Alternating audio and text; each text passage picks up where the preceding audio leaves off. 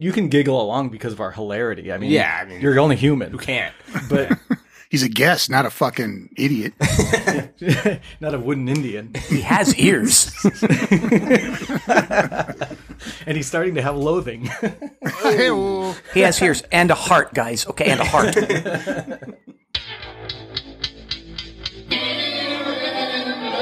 Ear and Loathing.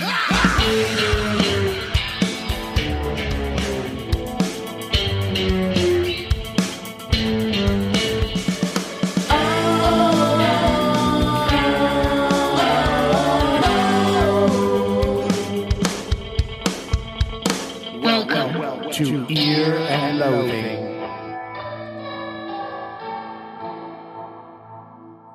Yes, this is Ear and Loathing, episode 56, or as we like to call it, episode 50 Chris. Huh? What? What could that mean? What could that possibly mean? That's called foreshadowing. Professional broadcasting. That's right. So we are Ear and Loathing. We are the Gitmo Bros, the number one rockers forever. And we appreciate you being here. Now, let's get right to it because we have a lot of activities today. First, I would like to say hello to my foxy pal. He is the media darling of Ear and Loathing. Say hello. Hi, I'm George White, and I'd like to announce an exciting new collaboration with Jimmy Buffett's Margaritaville on the Universal City Walk. Ask for the cheeseburger in paradise and tell him George from the Gitmo sent you. Jeez. Setting us up for, did you run that by Saul Ginger Breadman before you were given authorization to announce that? I didn't. I'm probably going to get a letter, and a call to his office and, sit down, George, like that kind of thing. You're probably going to get a letter from Jimmy Buffett. I know. Who's doing what now? Oh, wait, be associated with him. You guys, someone's knocking at the door. Yeah, oh, hi. Oh, it's Jimmy Buffett. He's serving us with a cease and desist. Oh, Jimmy. He's got nothing to say because he's so pissed. He just has the legal document. That's it. That was fast, Jimmy. Yeah. All right. And calling in from the North Star, he's my North Star. He's George's North Star, and he's every parrot head's North Star. Is that what they're called? Parrot heads? Parrot heads, yeah. Why don't you say hello? Baringa! At 18, I registered for the Selective Service. And while I was never selected to be serviced, they've still got my phone number! Oh! I hate it when that happens. All right. Well, guess what? We have a special guest today. And you know what? I'm just going to let this guy introduce him for us. Here we go. One of America's great legends, a cherished musical legend. I hope my enthusiasm is generating because I love this man. If you can love a man, I love Chris Jackson. Wow. That's fucking pro as shit. Wow. I went Liberace for mine. I don't know if that's where I went. I'm going to fix that in the edit later. You just called me in for a Foley session or whatever that is, where I have to dump Loop it, baby, loop it. George, A, say Chris Jackson, and B, walk through these dried leaves. All right. Hey, Chris, how you doing? I'm doing all right. I feel like this is kind of like when Keith Moon joined The Who for the first time. It's like, finally, this is... Oh, the band's together. Yeah. This is what this should have That's always the been. sound. That's the sound in my head. That's it. Yeah. So. Oh, wait. It's our attorney, Saul Ginger Breadman. He's handing you a cease and desist. No, you're not part of the Gitmo Bros. Okay. Stop. This guy's trying to profit share already on his first appearance on the show. You don't know what you're missing. I'm surprised that people can find the Gitmo HQ so quickly. Even people who work for us, they seem to be showing up with great ease. That fucking TMZ guy. He's know. everywhere. He's up on a helicopter. He's selling us out is what he's doing, fucking guy. Hey, I sold your address, baby. Hey-oh. Hey, TMZ guy, loose lips sink helicopters. Thank you. Hey, it's the only way I can get out of my dreams and into my car, huh? All right, so Chris, let me tell you about him a little bit, and he can also tell you about himself. But he plays bass with a couple of my bands. Nice. And that's how we met. And then we sort of brought him on as the guy who helps me edit the show. Mm-hmm. Because it is a monumental, you want to talk about torture. Imagine editing this show. And so I got to the point where I just couldn't do it anymore. So I hand over like half of it to Chris and he finishes it for me. And then he also does our social media. You know, that very rare occasion when you see something from the Gitmo Bros on social media, that's Chris doing that. For better or worse. Yeah. Thank you, Chris. For better. And Chris, let me apologize because I'm guessing 65% of the problems are from me. 65? I don't know. Yeah, You all bring your own special twist to the table, you know? Oh, there's another thing that Chris doesn't know. Okay. Now, I don't know if you remember, Chris, but back in 1987, you were abducted by a voodoo priest. I think Aaron knows where this is going. Vaguely familiar. Yeah, and then at one point, your dad was desperately trying to get you back. Oh. And so, I don't know if you know this, but there was actually real recordings made back then of your dad searching for you. Wow. So, I have them here. So this is kind of like a "This Is Your Life" moment. I would love to. Yeah, Oh my gosh, I'm intrigued. Here's Chris's dad trying to get his son back from the voodoo priest in 1987.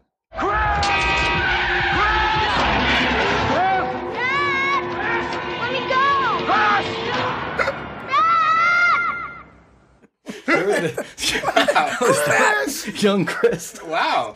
Poltergeist? What is that? Yeah, what the fuck is that? The Believers with Martin Sheen. Believers. Me and Damon saw that movie in the theater. Like, In 1987, brand new. apparently. Yeah. And our biggest takeaway, like, I don't remember anything about the movie except for the fact that, and Aaron and I have been riffing on this ever since that day, was Martin Sheen running around screaming Chris. Well, now I gotta watch that. Yeah, wow. I was not alive yet, so... And luckily that someone put the trailer online, and sure enough, at least 6 of the Chris's are in the trailer. Which means there's probably about 48 of them in the actual movie. Chris! Oh my God. Sounds a lot like my dad. Yeah. Are we allowed to talk about your dad and all his fun excursions into the music industry? I don't know if it's gonna top that, but yeah. Totally. You can. And Chris's dad worked at the at Sunset Sound, right? Yeah. He's done a lot of other things, but that was like kind of His main gig. his coolest, most like notable era of like things was at Sunset Sound. Yeah, that's all we want to hear about. By the Yeah, way. you don't care about his TV shows. But he like, let's name some luminaries that he worked with. He worked with. What's his discipline, Chris? He's a recording engineer. Nice. So yeah, he worked with Prince. He worked with Stevie Nicks. He worked with Oingo Boingo, Los Lobos. By the way, Shady Character. Yeah. And with Shady He Character. worked with Shady Character post George, I guess. Yeah. Yes. Yeah, right. Yeah, That's because a he worked fucking small really world. closely with Howard Benson. So. Oh, yeah. He's recorded the like La Bamba theme, the Los Lobos version, not the original. Right, But right. that's like his double platinum that he has. But yeah, he's been around. He's that dude. Fuck yeah, dude. That's fucking awesome. I mean, La Bamba was a huge fucking movie, and it's just surprising that it translated fucking at all. But like, it translated to people who didn't really even know about music, really. And nobody cared about the Big Bopper. Right. Speaking of your dad, it sounds like he has a more interesting story than you. Is it too late to get him on the show instead of you? It's rush hour. Call in? so- Can he call in? Yeah. Do you have a Prince story? Anything? If anyone out there is interested, he did do an interview at Sunset Sound like less than a year ago, and it's mostly talking about his time with Prince. He spent like a month with him. And so, yeah, that's like out there. It's a pretty long interview. I think I watched Gives some away of a that. lot Oh, of stuff. I've seen those. The round tables. I feel like Yeah. I've seen Oh, yeah. that. Yeah, so think I've it's seen that, my yeah. dad, and then it's this like photographer who's like just a huge Prince head, and then one of the engineers who works at Sunset Sound now. And yeah, he's just kind of Wow. talking about him. Jesus. Yeah, I've met him. He's a real nice guy. So, all right, let's get into this because we have a lot of torture to get to. Yeah. And Chris, actually, we are going to have a little fun game at the end. But as you know, when you're tortured, you have to save that till the end. You have to earn your game. You have to earn your battery-powered Battlestar Galactica flashing dot light game. So the last episode where we had a guest, because we have to go into the other timeline, as you guys know. It was episode 49 with Mr. Josh Pickering, I think, and he was the last one. And let's see, who went first? George went first with Reba. Is that correct? Yeah, with fancy. Yeah. And so that means if you follow the alphabet that the government wants you to follow, that would be Aaron would be first. Does that sound right, lads? Hot stuff. Aaron, Damon, George, and then back to A. Yeah. That makes sense. That makes sense, right? It still makes sense at episode 56. It still makes sense. Okay. Yeah. I mean, we could get a guy named Larry in here, and he could take a turn if you want. But let's just skip all the way back to A. Anytime I hear Larry, the name, anyone ever say Larry, I always think of one of the many things that Damon and I watched in addition to Chris when we were growing up was Police Around the World. The Police, it was during the Zenyatta Mondatta tour, and they were like 1980, right? Yeah, and then one of the and it's their live show, but all over from like L.A. to Egypt to India, everywhere, and they're there, and Sting's rocking, and you could start to see that Sting is not happy, and he's upset at somebody down front. And he's fucking looking at him, and then he starts to say, in the middle of the song, he says, "I'm going to get you. I'm going to fucking kill you." He's looking at the guy, he's pointing, and then he turns mid-verse, he turns, and he goes, "Hey, Larry!" And it's very like sounds like he was from like Tucson or something. And he said that there's no hint of an accent. He's trying to get the bouncer to come and get this kid. Anyway, I was thinking that. Parenthetical story about that. Chris, were you over when we watched that? Yes. The DVD? Yes. Okay, so I bought the remastered version of The Police Around the World, by the way, which comes with a CD and a movie, which you think is the original movie, and they both look and sound fucking fantastic. If you're a Police fan, you should get them, because like the CD in particular, the audio is just incredible. Of course, incredible live band. But that great scene, one of the most memorable scene is what Aaron just described, where he's yelling at the guy. Apparently, the story was, I guess, the guy was throwing mud at him. Right. Oh. The guy in the audience. As and one then does. to the point where Sting spits on the guy. Yeah. And it's really like kind of out of character for the kind of lute playing mellow gold rocker we know now. It suddenly becomes a Newcastle fucking Geordie fucking ass kicker. For sure. And they cut that whole sequence out. That song, it was a da-da-da-da was the song they were doing. It's not in the video anymore. Really? They replaced it with the same concert, but Don't Stand So Close to Me, I think.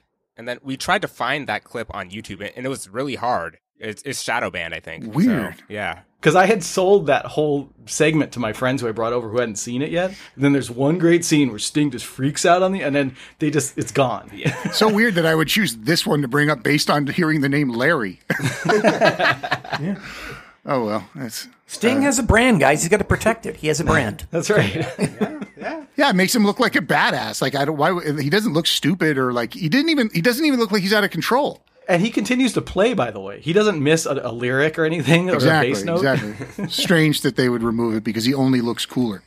The happy ending was after Larry had sorted out that troublemaker in the crowd, Sting said, "Hats off to Larry." Thank you. Professional Full broadcasting. circle. Call back. All right. So, Aaron, do you want to walk this up? Oh, do we have a theme song or something? Or no. Yeah. You know what? Okay, so Clem he'll check us in later. Yeah. To the Kibitz Corner. But we do have to go down. We do have to go down. You're going to the torture Oh, we gotta chamber. go to the torture chamber. Yeah, They're leading Chris down there. So much activity. Chris thought he was going to get away with not going down to the torture chamber. I went on a Larry run. Sorry. I know. Aaron, when we're off the air, I'm going to talk to you about your Larry chunk and see if we can kind of like, dial that back a little bit. It's wise. All right, Chris. Now buckle up and hold your butt. Torture chamber. Okay, I'm not gonna bullshit you, okay? I don't really give a good fuck what you know or don't know. But I'm gonna torture you anyway. Suffering. Anguish. Pain. Torture. All right. So now that we're down here, I believe it is time for Aaron to walk it up. All right, Chris. So here's a little bit of a front-loaded chunk on this because it's kind of comes to bear. Okay. In 1966, 67 to 68, the Grammy Awards had an award called the Best Contemporary Rock and Roll Performance. To distinguish it from like classical or something, or yeah, distinguishing it from pop. I was trying to figure that out, and luckily I found that the Recording Academy used these categories to distinguish contemporary rock and roll recordings from traditional pop, which had their own best pop vocal performance categories for male and female soloists, then duos and groups. So like an ass ton of them. But it's kind of fruity, the best contemporary rock. Like, of course it's contemporary. It just happened. Right. But whatever. Did this make you think of what do you call it? Bing and David Bowie. Do you like contemporary music? Right. Exactly. Some of the older stuff too.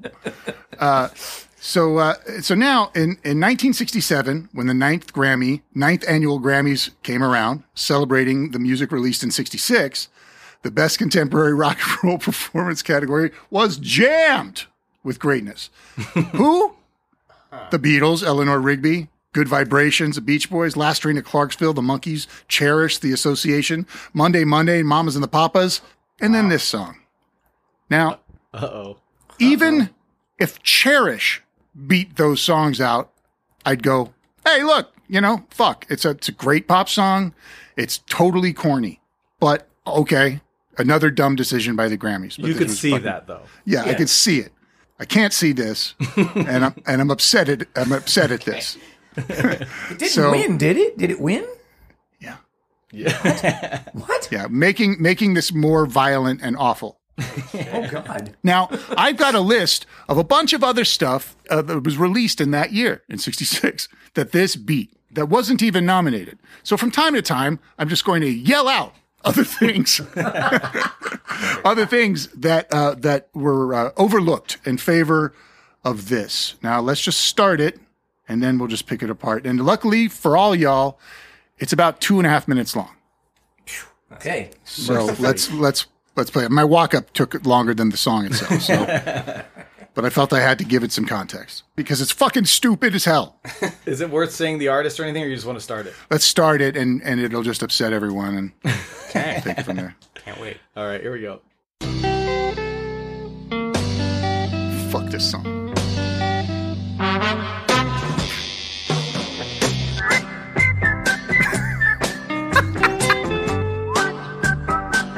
It sounds like a scurrying down Gitmo memory lane. Yeah, what the fuck? This is okay. This is in the rock and roll category? Yes, dude. Fucking yes, it is. It's like a paper towel commercial or something. Some asshole whistling, selling brawny. It's so fucking stupid. It's so stupid. And this song is called Winchester Cathedral. Yeah. It's a song by the new Vaudeville Band, because that was a fucking thing we were aching for. Wait, that's their name? The new Vaudeville Band. Vaudeville Band, yeah. It's a British... What a good rock and roll name, too. So fun. Like, what the fuck is it doing in this category?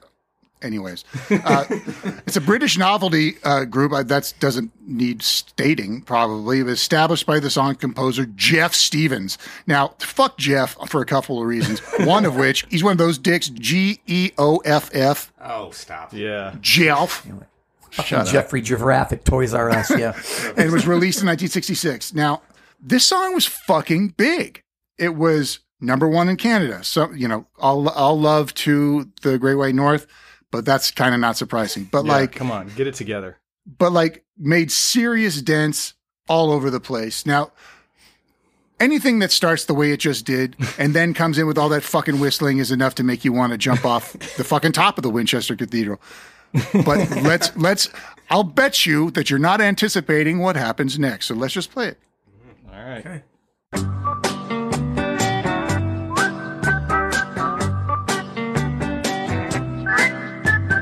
And by the way, Chris, if you want to lean over and it's the actual music live view. They're on Ed Sullivan or something. Yeah. And they're all sitting around whistling this bit, but they also all have kind of mutton chops and stuff. Like they're in the Civil War. Yeah. Yeah, they're from Vaudeville. It's so fucking awful. The tone of it. This is the Love and Spoonful tried to pull shit like this from time to time, where it was just what are you fucking what are you, a riverboat captain guy? What is this? What is this? And that's more or less what's going on here. But these guys are really they're like a riverboat captain taking it real serious. And the guy who's about to sing, it's very funny because I guess it's when he goes to sing, he's singing, playing trumpet and whistling, and he doesn't know which one to fake more in the So he's just sort of a choose your own adventure as it goes. But Is Geoff singing? Geoff, yeah, Geoff. So let's hear it. So let it come. Could be a rock star. Could be Ulysses S. Grant. All right, here we go.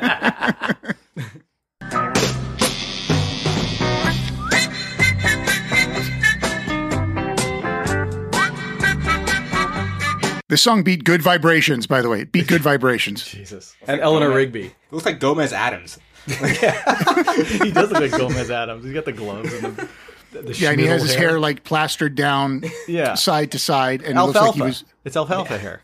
He was combing his hair with the Exxon Valdez. It's fucking awful. So it's already like horribly annoying. Like you run across the room to throw the radio out of the house.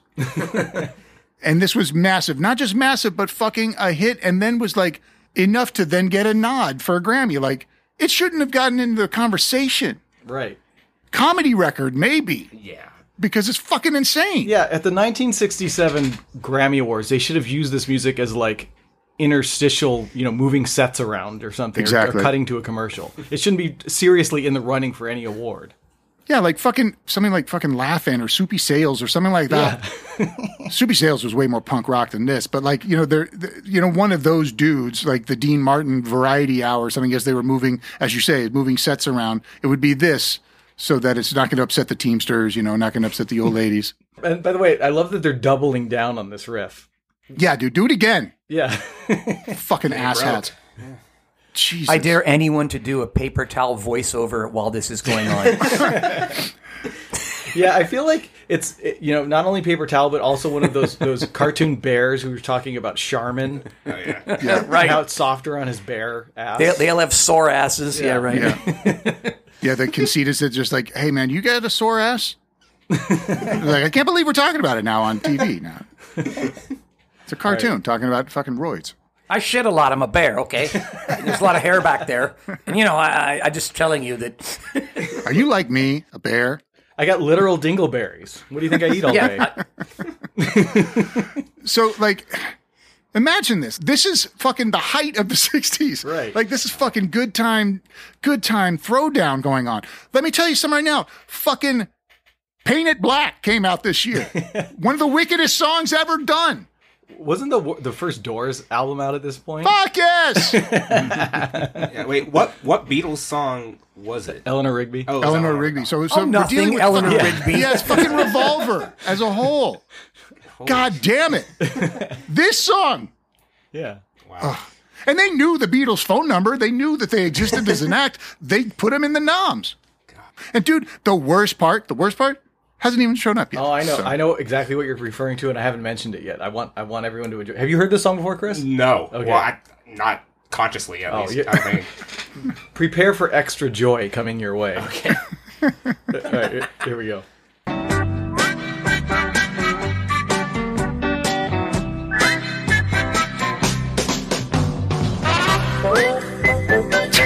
God damn it! Yeah, he can't figure out which one to do.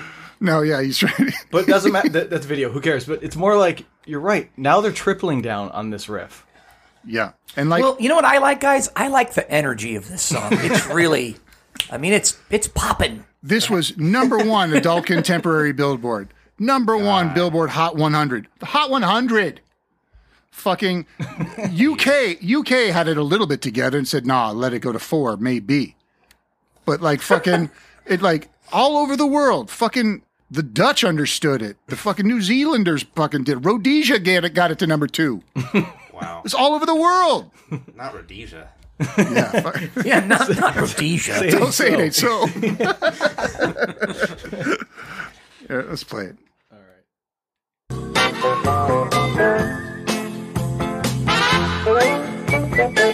Now, hold on one second. As I say, play it. There is a world in which, like, I'm a Herb Alpert fan. Like, he was cool as fuck. He looked rad. He looked like fucking a movie star. He looked like Robert Conrad almost. Like, he was that handsome back in the day, and he slung that horn, and he played like, Herbert Alpert in the Tijuana Brass. Yeah, so like, Yeah. there's some corny things happening there, but it's slick and it's sort of sexy. It's like Monte Carlo music, you know. It's he would be playing in the clubs that we would never have been at. You know, we would have been at the Whiskey, da da da da da. He was playing at like slick nightclubs and stuff. So I'm not afraid of a jaunty bit of business. But this is fucking annoying. It's like it really sounds more like there's nothing cool about it. There's not an ounce of coolness to it, and it goes from there, no cool, down to someone dug a ditch and jumped down in there and said, "Is this cool?" And it's fucking less cool. Yeah, the Herb Alpert comparison. It's like the Beatles would do something psychedelic, like Lucy in the Sky with Diamonds or I'm the Walrus, and then some schlub band would come along and do a song called like Cucumbers of My Mind or something, and it was like this really stupid attempt at, amateur attempt at psychedelia. Yeah. Right. And that's what these guys are. Well, Herb Alpert can do this. Why can't we? And then they just completely flail around with this, because this is like Benny Hill music or something, isn't it? It's more like Benny Hill music than the slick cocktail. Yeah, this is him like Benny others. Hill like peeping into a girl's locker room music. Exactly. Yeah, at least exactly. he had the foresight to have like police women in garter belts running around to this music. Yeah, gazongas. Yeah. Yeah. Now we just have these 9 douches. There's like 100 dudes on stage. Yeah, the new vaudeville buttholes are on stage. I think there's like 6 or 7 of them. Yeah, Way Is too there a fucking vocal many. or anything? Yeah, How much- yeah, is there a dude, yeah. vocal or anything? And Well, by like- the way, when the vocal starts, Georgie, remember that you asked for it. Yeah, be careful what you wish, Mr. Limpet. Okay. All right, here we go.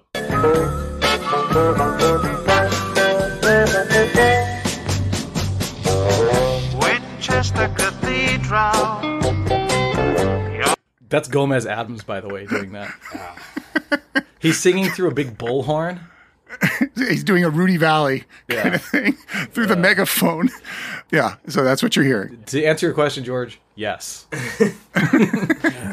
Winchester Cathedral. You're bringing me down. I think Roland An Gift. asshole. Roland Gift was influenced by Who's your guy? Mostly the NVB. fucking Jeff. Jeff from the NVB. Yeah. Did you ever catch the NBB? Jeff! She drives me crazy. Like no one else. All right, here we go. Come on, Jeff. You're bringing me down. You stood and you watched that. My baby left town. You could have done something, but you didn't try. Yeah, he's singing to the cathedral. He's singing to the building. So, About what though? yeah, what's the building? The building, Watched his baby leave town. right? So the building Was supposed according to stop her. I guess like Right. topple on her or something. Jeff is positing a world in which Winchester Cathedral is a sentient wingman who's fucked up, who fucking like cock blocked him or something, and so he's a lunatic Yorkshireman, and he doesn't know things, and he believes that like the world needed to hear, and I'm fucking wrong, I guess, because I would have fucking ran him out of the studio along with the fucking butthole from Fall Out Boy who thought it was a good idea to do fucking that other song again, and it's a fucking atrocious. And what leads it even stranger is that one of the biggest backers they had back then was fucking what's his nose? Peter Grant, the manager of Zeppelin. Oh. Like prior to Zeppelin, he was running around like pushing these dudes and getting them gigs and like making things happen. And so this dude, Jeff, wrote this song and recorded it with studio guys. And when it came time, but the song was a hit. And so they had to put the act together. And so that's what this is. So it's just depressing all around. Why would you write a song about this? Why would you do a Rudy Valley imitation? Even then.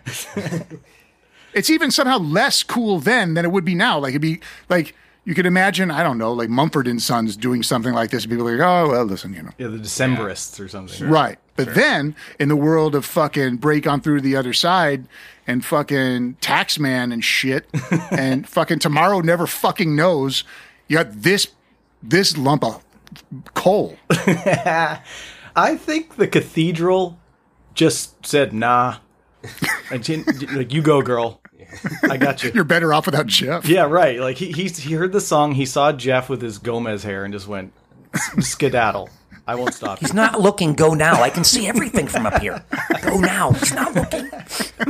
He's looking at his megaphone. He's trying to figure out how to tune it, I think. Get out of here, He can't honey. figure out whether he should whistle, play his trumpet, or pick up the megaphone. So while he's distracted, scooch. He's washing his mutton chops. He's yelling into the wide side of the megaphone, honey. That's what Jeff's up to. All right. Okay. You did do nothing. You let her walk by. The funny thing is like I've heard this song many times on oldies radio, and even I didn't know that this song was about him singing to the fucking church. You know? Yeah, the building It's itself. so yeah. stupid. I've never heard it before in my life at all. Me neither. Wow. And there's a guy in the background with big giant glasses. You know, who like the Mike Mills of the band. I can't see what he's playing from this angle, but I'm going to assume it's the bass player, just because bass players are the nerdiest guys in bands. True. Yeah, I said Absolutely. that to two bass players. You're not wrong. All right. Not every He is the bass player. Ha ha. Oh, that's a dorky bass too. Right. He's got 4 strings and very little else going on. He kind of looks like if Marshall Crenshaw got his ass kicked every day. He's a broken man. I'm in the fucking new Vaudeville Bozo band. All right. everyone knows just how much I needed that girl. And now they're doing a little skit. I'm saying this is video, but the guy behind the keyboards is now holding up little props, and they're having an interaction. And at this point, even though it's a minute and a half into the song, you don't give a fuck about anything, right? No, and why would you? Like, imagine, imagine being like, I don't know, some chick who dialed in, like all fucking like barely keeping her sexual desires together. She's online hardcore thanks to, you know, the performer she really is enjoying. And she goes off. Yes, fuck, you tuning in to Ed. You know, I'm gonna see it. You know, after the juggler gets off, you know, I'm gonna see some serious fucking tight trouser action, and fucking these yabos show up. God. And she's like, I tuned in to look at Mick Jagger's bulge, and I see it's guys from my dad's Moose Lodge. Your grandmother's going, oh, vaudeville, great. New, they say. Oh my gosh, this ought to be good. I don't really like have a problem with like the nostalgia vaudeville kind of thing if it's done in like a fun way. Yeah. Like Tiny Tim. I'm not a Tiny Tim fan, but like that was interesting. He was interesting to like look at. He was a It was almost performer. avant-garde. Yeah, it was. Yeah, it was it's just performance weird. art. This is What just is this guy doing? flat. But closer to home, like the Kinks and even the Beatles were doing songs like this that were well done. Yeah, right. You know? Right. Yeah, there was a sense of craft to him, and like this is just it's like it's so crappy, and that it got over. That's the thing that gets me. yeah. Like fucking hell, like it's incredible what was overlooked in favor of this. A well-worn comment of mine on this show is there weren't enough kids with money to make this a hit. Right. Exactly, A lot of dude. adults And, like, bought this. and it reeks of like payola or something fucking strange. Like somebody lost some money, and like a guy said, like it was like a mob thing or something, like something weird. Peter that's Grant like trying to. sounds like he was, you know. Oh yeah, no, he was a real life gangster. But like, I don't know if he had pull with the Grammys. You know, Yeah. I mean, because Led Zeppelin was trashed everywhere they went by the critics at the time. But like, Hold On, I'm Coming. Soul and Inspiration by the Righteous Brothers. Uptight by fucking Stevie. Everything on Pet Sounds. Fucking Blonde on Blonde. Bob Dylan. You Don't Have to Say You Love Me by Dusty Springfield. Like all of the shit. Fucking Sunshine Superman. California Dreamin'. River Deep Mountain fucking High. Like all of these, like this song couldn't fucking drive these dudes to the studio. I'm wondering if just because it was 66, 67, and there were still enough people from the old guard, just old people who still just wanted to hear Dean Martin and Frank Sinatra. And this was kind of closer to what they wanted to know about. Maybe there was just enough of them still voting in the for the Grammys. Was it the Academy or whatever? It can't be disconnected. It has to be partially that. I mean, there's just no way. Why that the it's rock not. and roll thing, though? Why the rock and roll category and then put this in it? Maybe it's like them Doesn't being make any sense. contrary, maybe like Damon's saying, like someone saying, like, yes, we will say that it's, for at least a couple more years. I mean, it's telling that they no longer had this award after the year after this. Yeah, what's the point? Like, They just stopped gotta go to it. this. If you're going to give it to this fucking bunch of humps, like the other one, it's like, oh God, yeah, no, it's no big deal. Just leave off everything else from Revolver or fucking Sound of Silence. Don't put anything on that record. No. Leave it Who off. needs it? Who needs it? Yeah. They changed the name of the category the next year to "This Song Sucks" category. Which they still give out today. Commentary. Do they? Come on, provocative. And you thought Milli Vanilli was the biggest mistake. There's always something worse, always. It seems like we've been listening for like 25 minutes, right? It's only a minute and a half. We're into the song. Yeah, let's just play it because I can't fucking think about it anymore. It fills me with rage. Wouldn't have gone far away if only you'd started ringing your bell. Winchester Cathedral. Shouldn't they have had a fucking bell at that part along with the kick? Like a ding, ding, ding, ding. Like you said bell and then you just did the fucking kick 3 times. Like, come on, you guys. It's fucking show business 101. Would that have sold the song for you? Yeah. Well, I mean, if you're going to be stupid, be fucking really dumb. Yeah. Winchester Cathedral. Terrible. They should have had like priests come out with like smoking purses and stuff to Fucking something. A cathedral, Spice it up. Doesn't it have like Winchester Cathedral's a church? Am I wrong about that? Yeah. Yeah. I mean, I don't know if they're pulling those kinds. What you're talking about, I think that would be a different discipline for them. Yeah. But like, the point is made. You fucking live it up a little bit. Yeah, I'm the guy who wanted lyrics about Michael Jackson's cock in a song. So don't listen to me. You say that about most songs. That's true. What about some vitiligo dick? I have one note, more vitiligo dick. Gee, Damon, this is we're talking about Sounds of Silence. Are you sure you want to? This is Tori Amos's sexual assault song. Are you sure you want to? Okay. It's visceral. Yeah. All right. Let's play it. You're bringing me down. You stood and you watched as my baby left town. Sweet Bill, though. Who knew they would go back to this? Sorry, guys. I got to go. Get me some lemonade and a straw hat. Fuck off. It doesn't sound like a fucking riverboat captain. George, while you're up, grab me a sarsaparilla. You got it, buddy. You gotta wear a seersucker fucking like thin suit. Yeah. And repel ladies. Yeah, this song might have been a hit, but they did dick all with the ladies.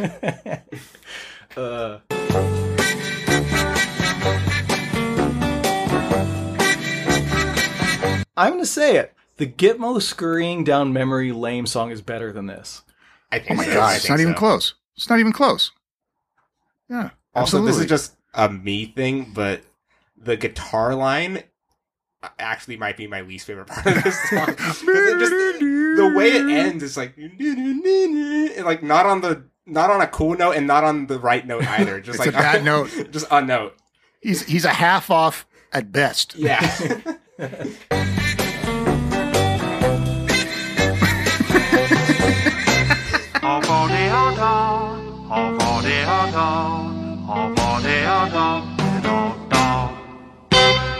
Shut up. Fucking assholes. Jesus Christ. And the crowd went wild. So let me guess. No more hits from the NVB after that? No, that's accurate. But like, but why? Like, I guess it really falls. This is one like we do. There's so many different variations of the shitbox songs we do. And some of them are like an affront. And this one's more of like, just so dumb. And like, why would you? Why would you? And like, you got a fucking Grammy for it. So like, it was rewarded. You know, it was rewarded by the powers that be, which assured that it was going to sell more. It sold like 2 million albums in the U.S. of this single. That's ridiculous. To who? Fuck. What decade or whatever is vaudeville like originally? Is that like the 10s and 20s? Yeah. Okay. Yeah. So like I don't know. I feel like because if we're going off vaudeville, I guess it's like that's what a lot of it did sound like. But I kind of chalked that up to just like, yeah, microphones like just happened and like fucking they didn't know what to do with it. Right. But like this is in the middle of like one of the best eras of music ever. Like Yeah. It doesn't seem fun to be in this band either. No. You know, at a time when everyone was getting fucking baked and laid and fucking torn and frayed. I think the Moody Blues had more fun playing Sorry. I don't think so. I know so. Yeah. I mean, they wrote a whole fucking song about it. Yeah. Dude, for real. Oh, God. All right. Well, there you go. New Vaudeville Band with... I'm not sure that was a song, by the way. Winchester It's just like Cathedral. background. I don't know how to feel about it. Like nothing. I heard all this terrible stuff, but I really didn't hear anything. I'm not sure they ever started the song. It's just You heard it all and you heard nothing. Yeah. right. Yeah. It's just it's like background music, it's very strange. Yeah, it's garbage. All right. Well, as you guys know, if you follow the traditional alphabet, after A for A dog comes B, and then I believe C, followed closely by O nothing D. Oh. I didn't know where we were going with that. Yeah. For Damon. And it's my turn to torture our pal Chris. Love it. I'm going to take you guys back to 1986. Okay? This is always a shit year. I just already don't like it. And it's from a department. It's from the Set Phasers to Stun and Fingers to Blast department. Yeah. And as I start the song, you boys are going to be regaled with some lyrics and a photo. So here we go.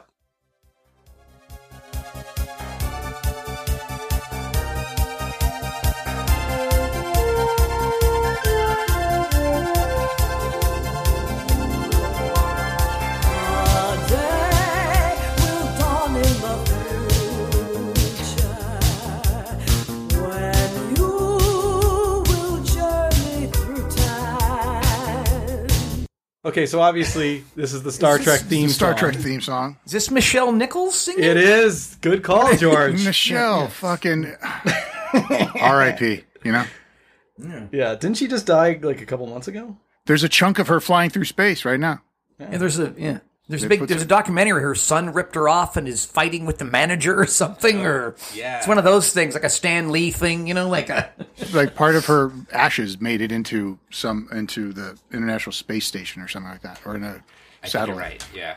I wish the chunk of her that recorded the song had been shot into space. All right, let's. I like the chunk of her in this outfit. Hello.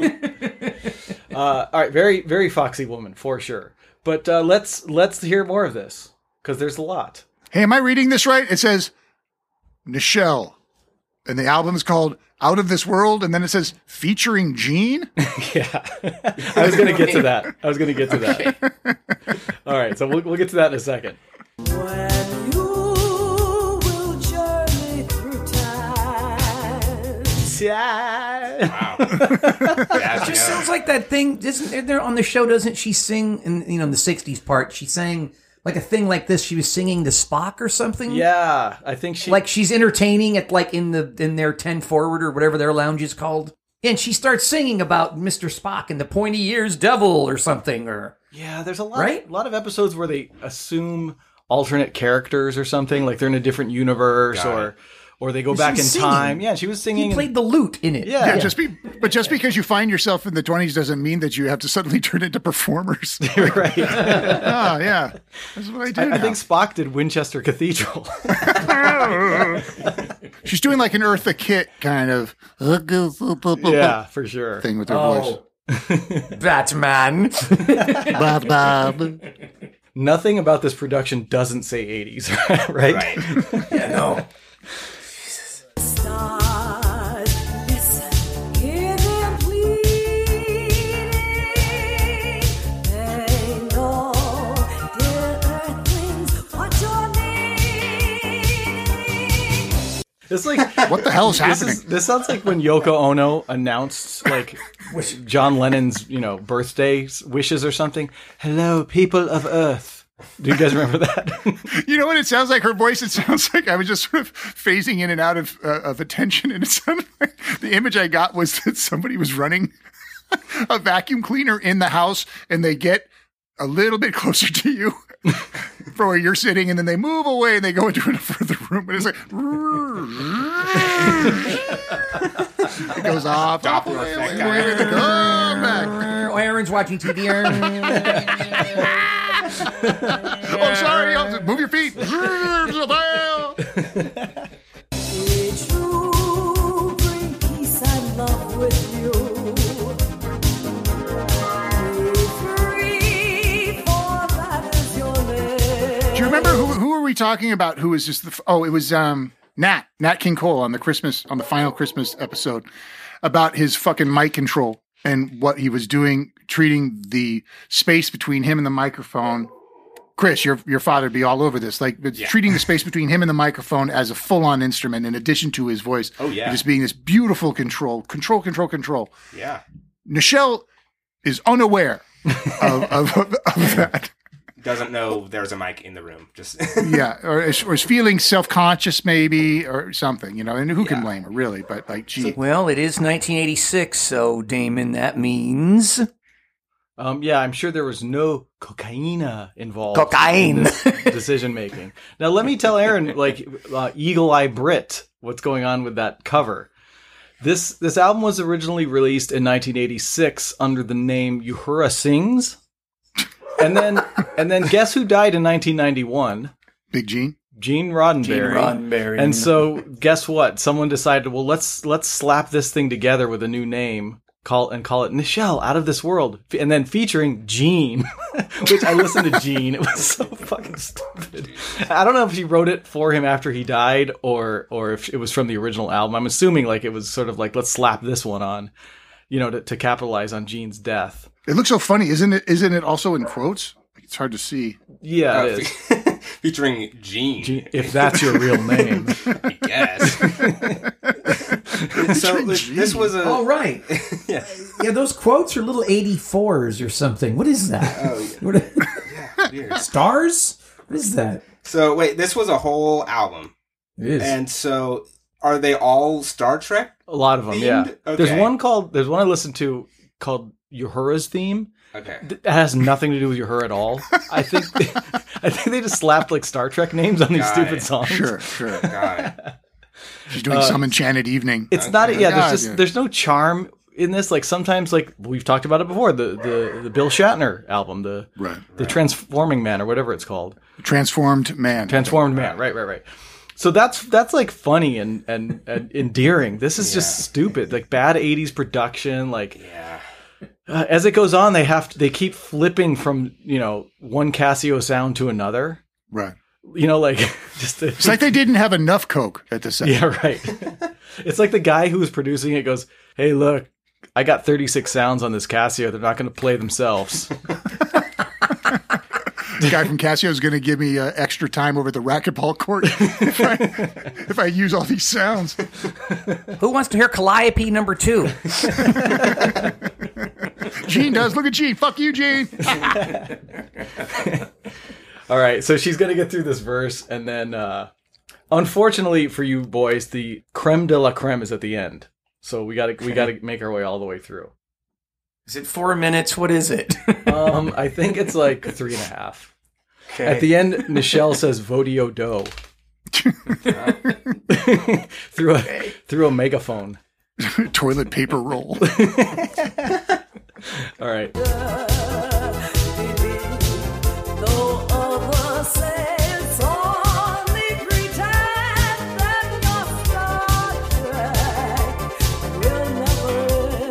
So I don't know who she's talking to. It sounds almost as if she's talking to the nerd Trekkies when she goes, yeah, I did read the lyrics. I'm not proud of that, but I have to do my job here. She goes, though others say it's only pretend, your Star Trek will never end. Almost like, hey nerds, this is a real thing. Believe in Star Trek. I like the line before that, Damon. Be free, for that is your leisure. Yeah. That's a little flowery for what this whole thing is. Right. God. I'm trying to decide if I think she's a good singer. Yeah. Like, cause she like has like a tone, but it's just not, it's like she has a good instrument, but just doesn't know how to use it right, I guess. Yeah. Is the best The way I'd song put is it. garbage. I mean, Also, the song, yeah, it's not doing her any favors. That's for sure. God. All right. she's not like otherwise like sexually she's fucking John Candy, meaning that like she's always going to win, you know? Oh, like, for sure. Yeah. She's a fox. It's never her fault. That's awesome. But John Candy was in shitty movies too. And this is one of her shitty movies. Yeah. This song. All right. Carry on, nerds. The Synsonic drums. I love it. Yeah. Synsonic. I haven't heard that in a long time. Oh, boy. Synsonic. Them and Simmons were the same? Or were they I don't different? even know. Just two brands? I think it was two brands. I just Two brands, yeah. I just pulled Synsonic out of like the deepest, murkiest, swampiest area of my I think brain. that's the one I know. Yeah, I was going to say, that's a deep pull, man. Well, I can tell, man. That's not a Simmons. That's definitely Synsonic. I can tell. I trained with Chris's dad at Sunset Sound, and you know. It's not the Lin. Actually, on that note, my dad worked a lot with Jeff Porcaro from Toto, and there was one day I don't know who it was, but someone hired him just to hit the drums so that they can be recorded for future programming in Lindrums. And he just seemed so depressed the whole time. He was just like sitting on the floor, like with his head in his hand, just like hitting the drum with a stick, just like pouting. He's just making so much money every time he hits the drum. I'm putting myself out of future work. Yeah, right. I'd be bummed out too. And I'm doing it. Yeah. It was the AI of the time. Yeah. Right. Unfortunate. This puppy's attacking my hand. You have to settle down. Sorry. We have important work to do here. We're listening to Nichelle Nichols. All right. Could you stop, please? No. Can you call this? I'd like to pitch that you name this dog Nichelle Or Gene. or Gene or Gene. Eat that. She has a toy that she likes to chew, but of course my hand is tastier. All right, here we go. Oh. All right, now Chris, you tell me whether you think she's a good singer or not. Okay. Here we go.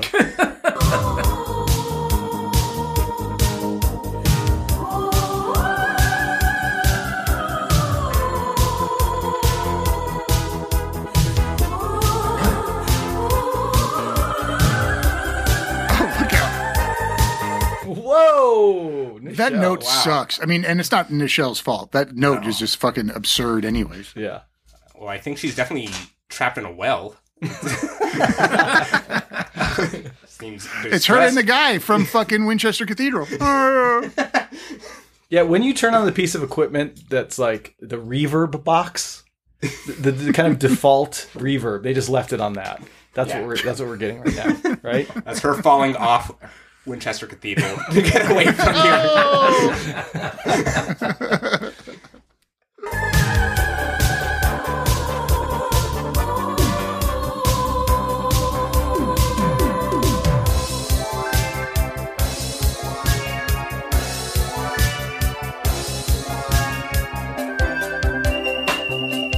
Yeah! Break it down. I'm telling you, that's a Casio like rim shot. Yeah. Nothing sounds that bad except Casio. Interesting beat switch, I suppose. Yeah. Yeah, I know. What was that? I'm not joking, you guys. Like, there's almost like the drums, the way they programmed them, is like they wanted to do almost like a reggae thing, or what they thought reggae was. So, like, almost like trying to sound like Stuart Copeland or something. Sure. You know? They listen to Reggae Strut and then they hit the studio. Yeah. All right.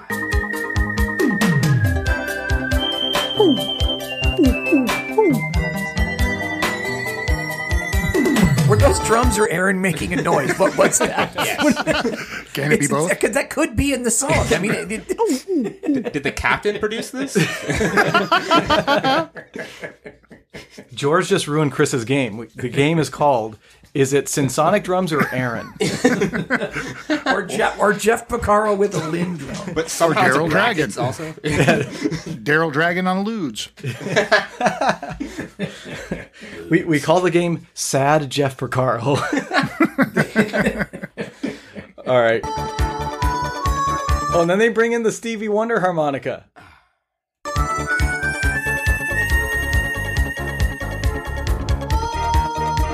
That's not in tune. That's not in tune, is it?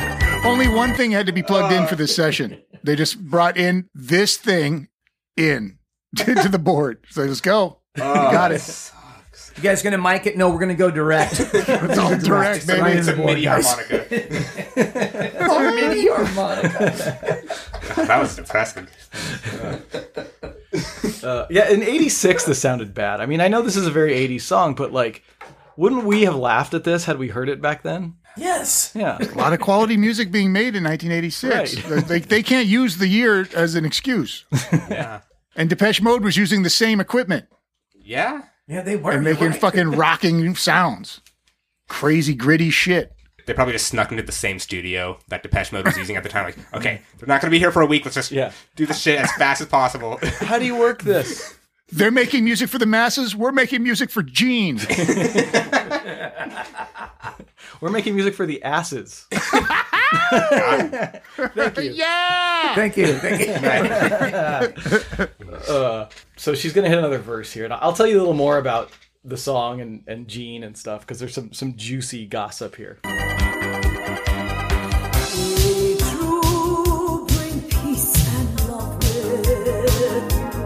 So she's just repeating the first verse. Oh, okay. We got to get through it to get to it. the end.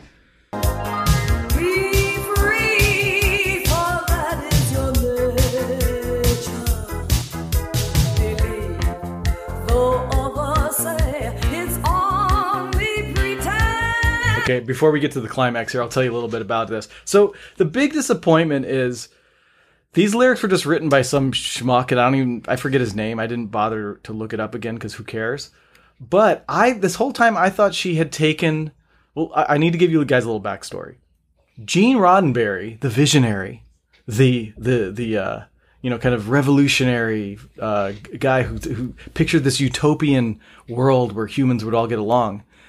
Gene Roddenberry wrote lyrics to the Star Trek theme. Why? Is it because he was so passionate about the material, or he really had a message about this Starfleet that he had created and spreading their peace and wisdom around the universe? No. He realized that if he wrote lyrics to the song and filed them when Alexander Courage, the guy who wrote the instrumental that we all know from the original Star Trek, he would get half the royalties, with no intention of the lyrics ever being sung or even seeing the light of day. Yeah, I mean that. Oh, these are lyrics to the theme song? Okay, so Gene Roddenberry wrote lyrics to this song back in the 60s, only to horn in on Alexander Courage's royalties. Got it. Because Gene Roddenberry was like, I don't make enough money producing this show. I need to, kind of slice off a piece somewhere else. And I'm taking it from you, Alexander. And needless to say, the composer was pretty pissed off because I got mouths to feed. Yeah. I got mouths to feed, Al. Alexander's like, I didn't know we were collaborating. Yeah. Huh. It's the worst collab Your ever. name's on this. Did you know that? Yeah, I did. So Gene did that. And then the other thing that you should know about Gene and Nichelle is Gene was boning Nichelle pre-Star Trek. They had worked together when he was writing on some show called The Lieutenant, and she was a guest star. And so he started banging her then. Then he meets Majel, who became his wife. Mrs. Gene. Mrs. Gene. He was putting his rod in her berry, am I right? Nice. And so he tells Majel, hey, Majel, I'm boning Nichelle Nichols, but I want to keep boning her, but I also want to bone you. Is that okay? He wanted to have like this open relationship. And apparently Gene Roddenberry was an utter cocksman. He was banging his assistant, and all the women who he was supposedly dating and or married to didn't seem to care. That's what he does. He adds himself to projects. He was that good.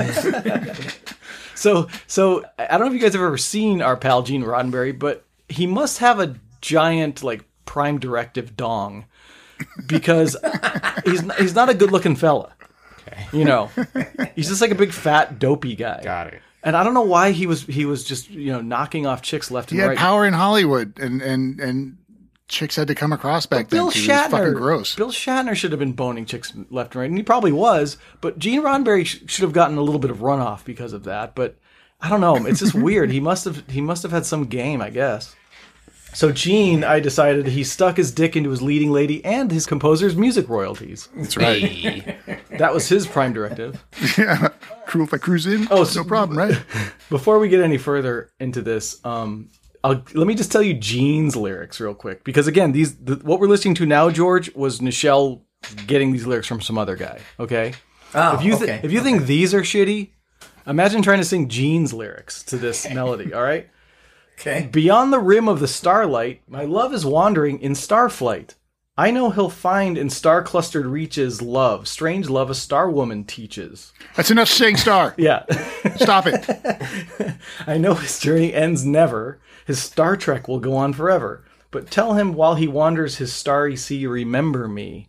Like, what the... I think that reading those lyrics to any woman is a fucking panty dropper. Now we know this is what happened. That's just right there. That's a panty dropper when you read that to a lady. I mean, that's what the show's about, right? Everything that you just said. Right? Just because somebody has sex with somebody doesn't mean that the person participated. You know what I mean? Like, there's Roofie City, all kinds of shit. Yeah. Like, just because he scored doesn't mean she did. That was the original voiceover of Captain Kirk. Space, the final frontier. Beyond the rim of the starlight. Are we talking about rims here, Gene? What's going on? It's a freaky scene.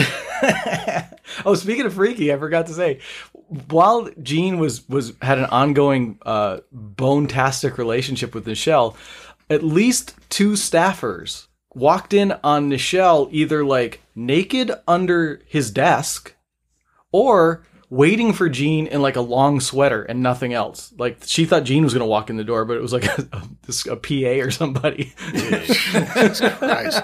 And that's all Nichelle, you're better than that. all the way like up into the 3rd season. It wasn't like, all right, we got to get down to business. Now Gene was getting down to business, but it was the Nichelle kind, if you know what I mean. Hey, word. Do you know what you mean? Say it slower. Good for him. You know, it seems like he's lucked out a lot in his career. Yes, Nichelle was hot. I mean, even as an older lady, she was still very, very beautiful. So Gene, he's still a douche for ripping off Alexander Kurtz's royalties. He is. You're right. Low That's rent. a shit move. Never heard of that before. That's a real shit move. Yeah. All right, so let's get out of this, and I want you to enjoy Nichelle. And again, Chris, ask yourself the question: is Nichelle a good singer? You tell me. Let's see.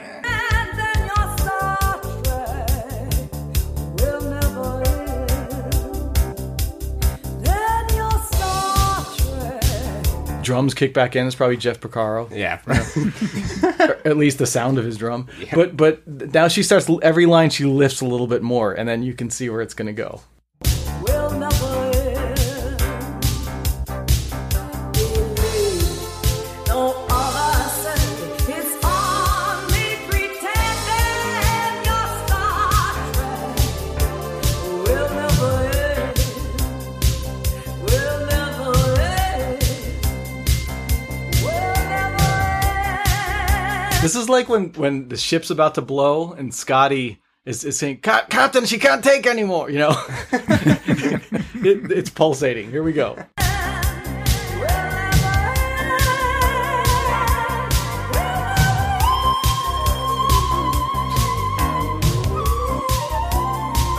Jesus Christ.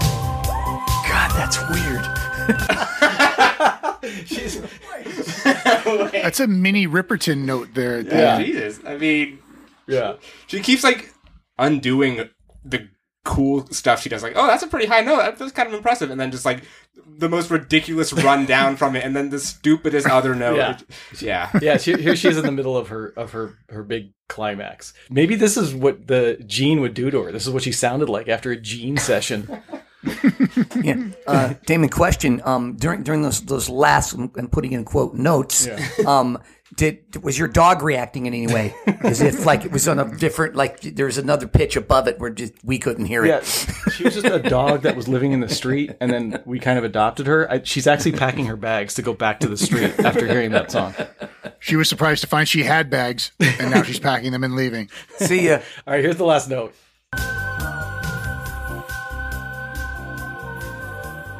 They should have left that one out. Sounds like someone left the tea running. Nichelle, fancy a cuppa? All right. Wow, that was really good. That sucks. Really cool. All right. Well, there you go. Nichelle Nichols. Wow. And the Star Trek theme. And what was your judgment? Can she sing or not? Okay. I think it's kind of like when your friend who is sometimes a good singer gets way too drunk at karaoke and is like, give me the Celine Dion, I could do it. And they're like, okay. And then just makes a complete fool of themselves. That's kind of, so like, yes, but. Was it Carl Lewis who tried to sing the national anthem? Do you guys remember that? Yeah, everybody fails when they try to do that. Yeah. It works out less than it works out. I liked your and Dalton's version, though. Didn't you do the national anthem? Fuck yeah, we did, dude. Yeah. The fucking Rose Bowl, check. Yeah. Excuse me, accredited. Played it. That Home Depot fucking stadium, done. Aaron and Dalton also did a 2-part harmony of the Star Trek theme. Tell you what, we got a standing ovation. Of course, they may have been paying attention to the flag. They did it at a Star Trek convention. Yeah, they didn't have to suck Gene Roddenberry's cock, or wait, did you? No, I mean we didn't have to. It was consensual. Yeah, sensual. Look, we got the gig, okay? You know. All right, so there you go. That's my offering, Chris. And now I believe that George is going to hook us up with his torture right now. Do you have a walk-up? I'm bringing up the rear. Let's just start this. And I as the grand tradition of the 2 songs that came before me, I think you're going to be begging me to shut this off after a minute. Sweet. Good. Nice. So just play it. I think you'll know this. I mean, you'll know the tune for sure, but just play it and then I'll give you a little bit about it. What year? This is 1994. Okay. My birth year. Oh. Nice. We'll see. Okay. But I hadn't been forgotten, now, Joe. I've been married a long time ago. Where did you come from? Where did you go? Where did you come from, Cotton Eye Joe? But I hadn't been forgotten, now, Joe. I've been married a long time ago. Do you know this, Chris? Yes, I know this. God damn. This sucks. What? All right. Tell everyone what this is, George. This is Cotton Eye Joe, just EYE, no D on the end, like the original, you know. Okay. Cotton Eye Joe, by the Eurodance group, the Rednex, with an X. Rednex. What? And they're Swedes. This is this Swede stuff. Yeah, this goes back to our Yeah. thought about like the Swedes can deliver some ABBA and some other good stuff. And then they do a lot of this shit. And it's Yeah. the DJs and everything. Like, you guys, go home. We don't need The Swedes this. have never-ending goodwill because of ABBA and because they are on the right side of things typically. Yeah. Yeah. Chocolate and massages and But Red Light District. they sneak a lot of this by because of that. yeah. We keep an eye on Yeah, them. so this was a big hit, bigger hit internationally, you know, in the U.S. here, you know, 25, 23, you know, in the 20s there. Sure. But everywhere else, I think even Rhodesia, guys, huge, just huge, sold, you know, platinum, double platinum, Sweden, Germany, just all over Europe. This was a huge, well-reviewed record. People thought it was fun. It's just a fucking drill in your head, like Billy Joel was saying. Yeah, I Just doesn't stop. Yeah. I was in Italy. This was, I guess, like right before COVID and everything, so like 2019 or something. And I was staying at a hostel with mostly other like younger people, and I was trying to sleep, but the hostel was on top of like an underground bar, and until like 6 a.m. they were playing shit like this, like unironically, people my age and younger dancing to this shit in Italy. Talk about hostile. Yeah. Whoa. Talk about a hostile act. Oh, That's what the drugs are for. Yeah. You know, you were just on the wrong drugs. You were trying to sleep. Yeah, I was on that melatonin. all right. Well, just keep going with this. It just gets worse. Go ahead. If you'd like to enjoy the video, Chris, it's here. Yeah.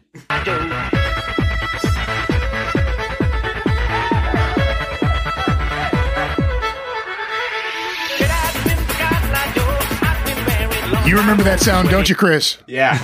Also Jeff Porcaro on the drums. By the way, from the album Sex and Violins. Stop. That's never been used before.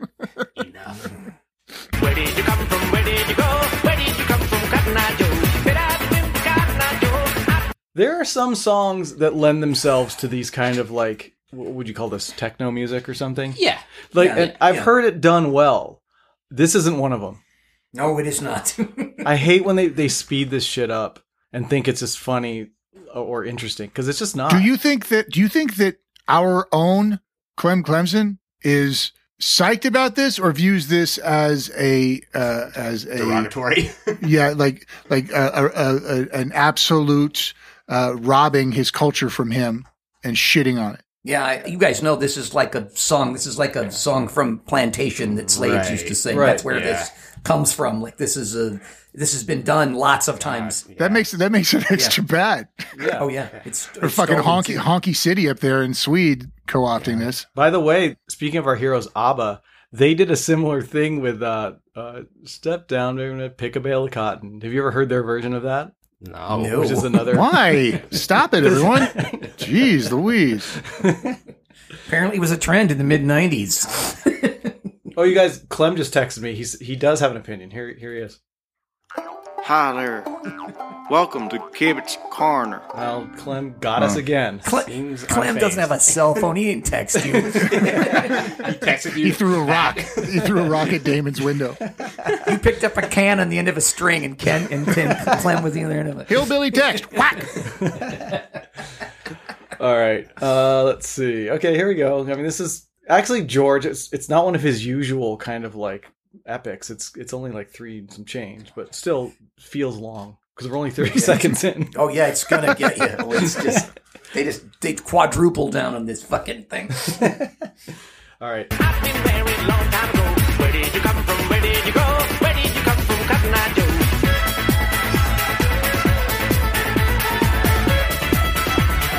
I'm not sure why it's supposed to be funny either. I think this is from a department, from one of Damon's departments. Like, surely this is better if you're on drugs. Yeah, they would probably mix this in with a bunch of other stuff, and so people, oh, that's so funny. It's like a hillbilly song.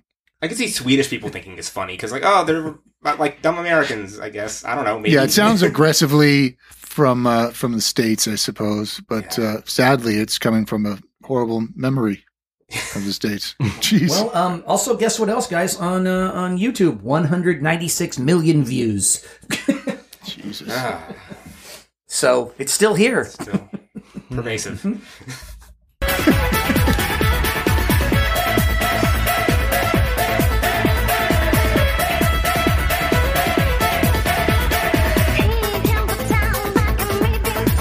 It even sounds like that kick sounds exactly the same from a bedroom while you're trying to sleep as it does in the middle of the club. Putting a pillow over your head, just like, no. Yeah, sound, the quality of the sound is the same. Just insistent. I don't think I recall a female part on this song, but here it is, yeah. Very adept comment, Chris. This song broke the mold. You're exactly right. Usually it was reversed. The female would sing the hook and a male would sing the verse. Yes. And this broke the mold, and it was a big deal that they did this in the techno world. Where are we coming down on the hook? Well, that's the Cotton Eye Joe part. I just was curious what your definition of the hook was in the song. God. Yeah, sometimes hooks are just a flattened out hanger. There's no actual hook on it. It's just a triangle. Yeah. She only played for a second, but is that just a sped up male voice? No, it's a girl. Is it? But it sounds really sped up, like Mickey Mouse. Probably is. The whole thing is. Yeah.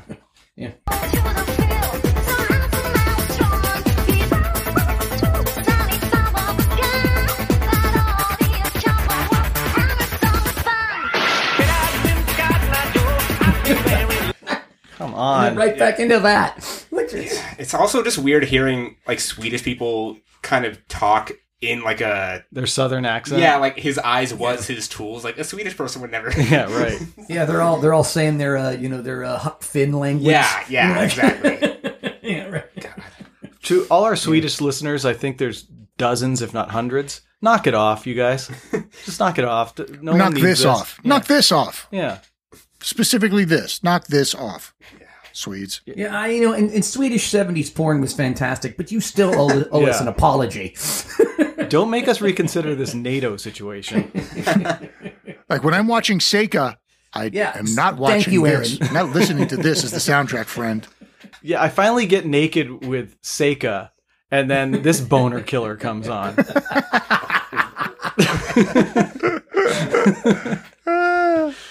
All right. Very long time ago. Where did you come from? Where did you go? Where did you come from, Cotton Eye Joe? But I've been from Cotton Eye Joe. I've been married a long time ago. Where did you come from? Where did you go? Where did you come from, Cotton Eye Joe? I'm going to ask this, and I know the answer I'm going to get. George, has anything happened in this song like that we need to continue listening like past another minute or so? Did you not hear the banjo that's happening? Yeah, did you not hear that part? Yeah. So, someone give Damon a smart drink and whatever the kids are taking. No, Damon, I told you you'd beg me to stop this after 1 minute. Where are we at in the count? A minute 23. Thank you. Jesus. No, there's another verse and quotes, I believe, and then they just quadruple, pentuple, whatever you want to say, down on that Cotton Eye Joe thing. They just keep going and forever. Now, should we hold out for the Jews harp? I don't think you can hear it. It's just all up-pitched or whatever sped up. It's so dumb and lame and same and kind of hurts. It hurts my feelings. Yeah. It does. And let me tell you guys a little background on this, too, and you're going to wish you had some of this. Like, the being cotton-eyed, E-Y-E-D, was supposed to be like, there's many things. You could be drunk on moonshine, just blind from drinking wood alcohol. You could have syphilis, glaucoma. There's a lot of things of theories about what cotton-eyed meant. Because you get cotton-eyed if you smoke too much reefer. And I think I'd rather be cotton-eared right now. Thank you. Nice professional fucking broadcasting right there. I just want to know, do they ever answer the question? Do we ever know where he came from or where he went? It's all rumors, and there's all kinds of all those things I said. There's no one really knows who Cotton Eye Joe was. No. This is the song to answer the question, and they're not going to do it. They're just going to provide the questions. Missed opportunity. Oh, my God. I also think Winchester Cathedral watched Cotton Eye Joe steal this guy's chick. It's been the witness to a lot of things in history. Coronations, chicks splitting, douchers with megaphones, this. Vitiligo cocks. Winchester Cathedral actually had to take the stand during Wacko Jacko's trial. Wacko Jacko? They had to look at slides. Winchester, do you promise to tell the truth? Yeah, I'm a cathedral. What am I going to do, lie? Oh, sorry. Point taken. See everything from up here. Everything. Literally everything. I think we're making jokes that Chris doesn't know from the new episode coming out. Because you edited it, the last one. Yeah. But you don't listen to the whole thing. You just do the sections. I try to listen to as little as possible so I can actually most of our listeners do the same thing. By the way. Good move. Smart move. Yeah. But yeah, I have not heard the Michael Jackson cock. No. Yeah. Well, yet. Okay. I mean, I know he had the disease, but yeah. Okay. He just thinks we're fixated on it. You're going to be so stoked when you hear the episode. You know who apparently also has that? Who apparently also has that, but only on his dick? Can you say this on the air? Oh, I don't know. Maybe not. Is it? Okay, give us hints. It's the singer of a Canadian band that you probably don't like. All right. Well, let's leave it at that. Yeah. Yeah, because we don't know that. That's fine. I mean, okay. MJ's cock was like evidence in court, so we can talk about it all day. Sure. In fact, let's do that now. Yeah. Let's break it down. It was humiliating. They made me pull my pants down. Poor cathedral. Poor cathedral. All right. So George, what do you think here? We've got a minute 23. A little bit, just a little bit more. A little bit more.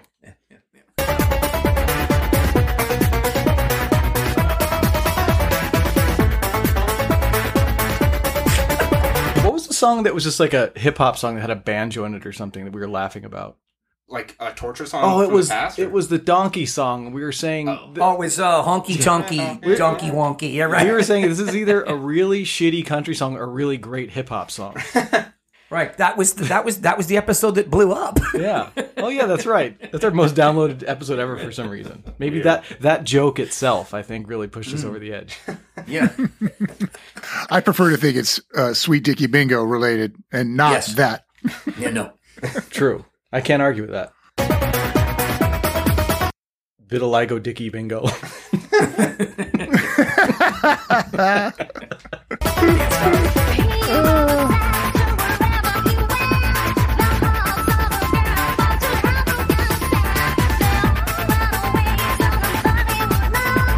And this isn't even real English, by the way. Not that anyone cares, but like, I don't even think like hillbillies in the 1800s talk like this.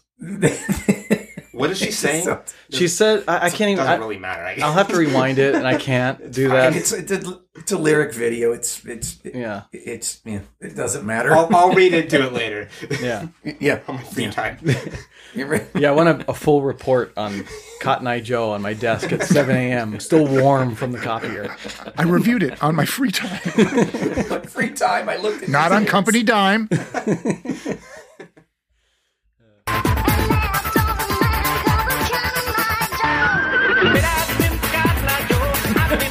I can't take it. That's enough. That's enough. He's enough. Punching you. He's keep punching you.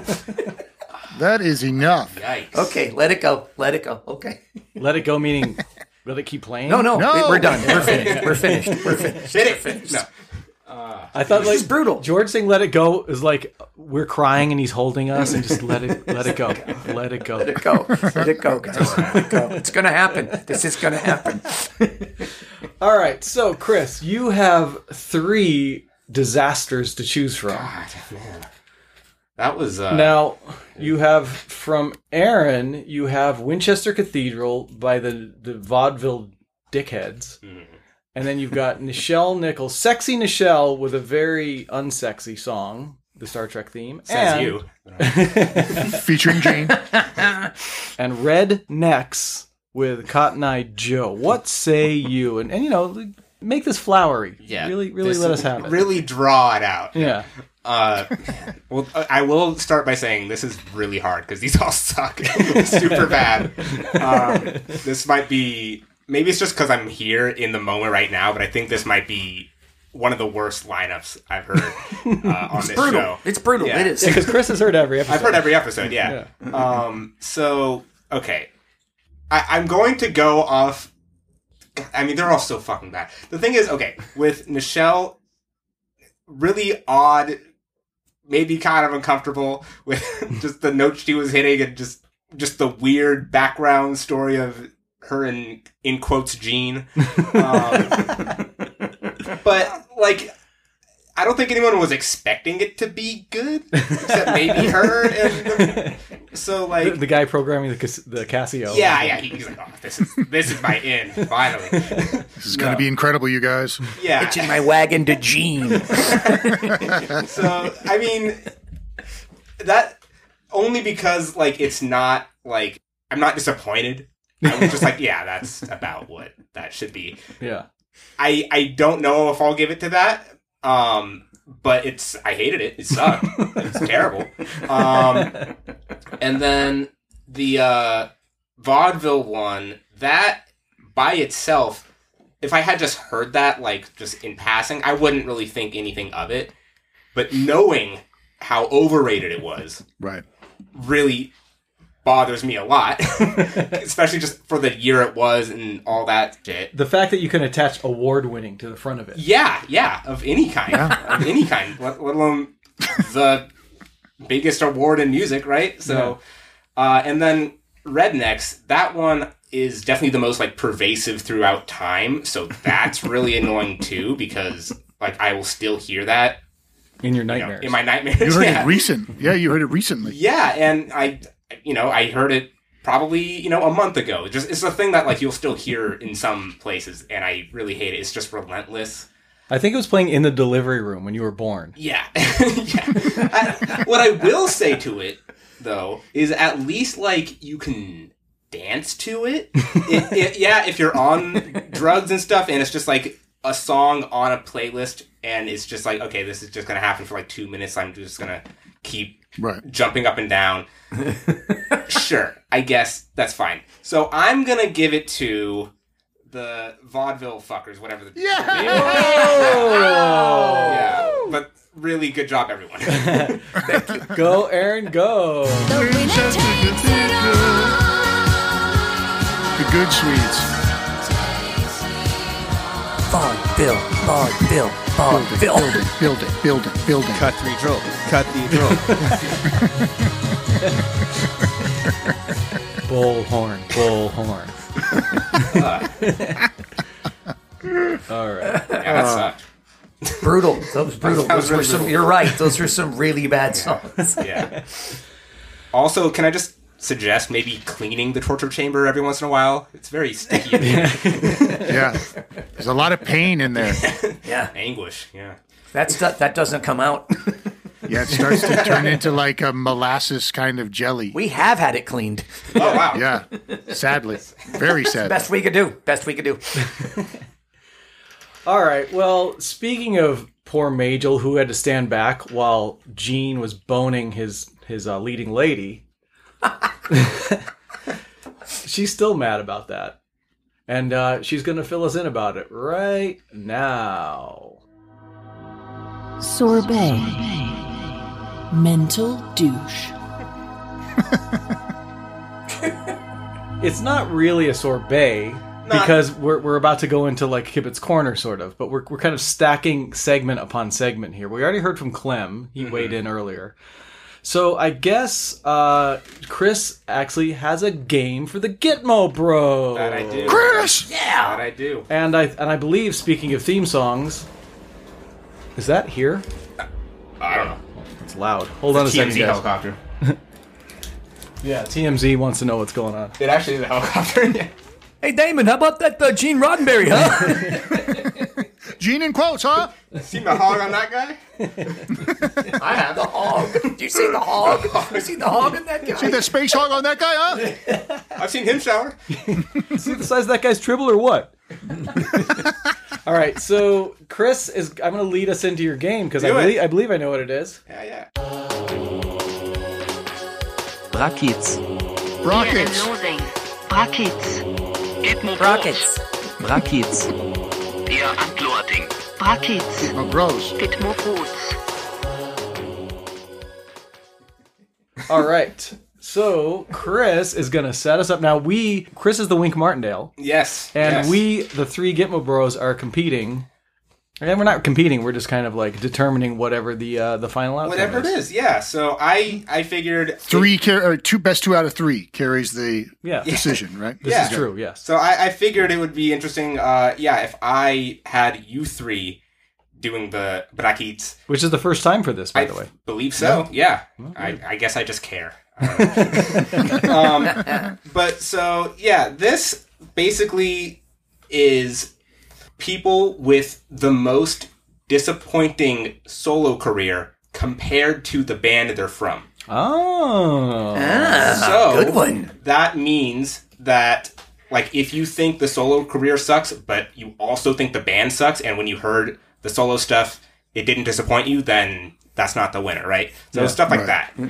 So this would be the biggest drop. Biggest drop, yeah. Like, because these are pretty much all from, like, your guys' era, because, you're so old. Yeah, like vaudeville. Yeah, vaudeville. And so I think you can probably remember when you first heard all of these, like, kind of debut solo albums, and I just want you to think, like, were you like, oh, God, this sucks? Or were you like, whatever? Or were you like, oh, this is actually pleasantly really, like, good.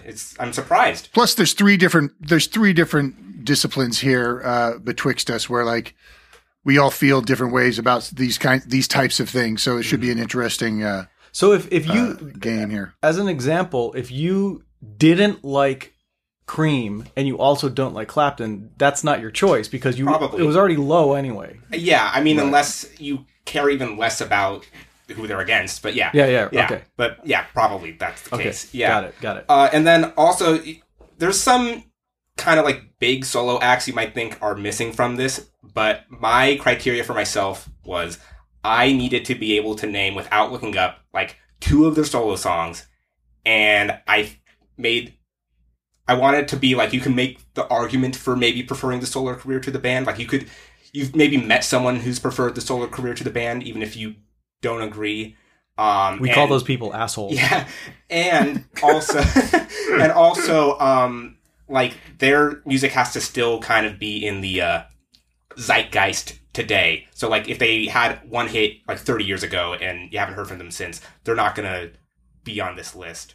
Yeah, so you were trying to make it as universal as possible, right? Yeah, basically. So, like, in other words, going like, okay, this guy was the 3rd lead singer in 1977 for Weather Report. Right. Like, no one knows what the fuck you're talking about. And, like, so, like, Glenn Frey is not on this list. 'Cause, he was a big name and he came from a big band, but, like, besides the Torture songs, like, I don't know any Glenn Frey songs. Like, no one listens to Glenn Frey. You're a lucky man. So, that's kind of the criteria. You get out right now. You get out.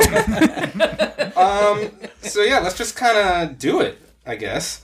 I'm gonna start. We're just gonna start with the big one.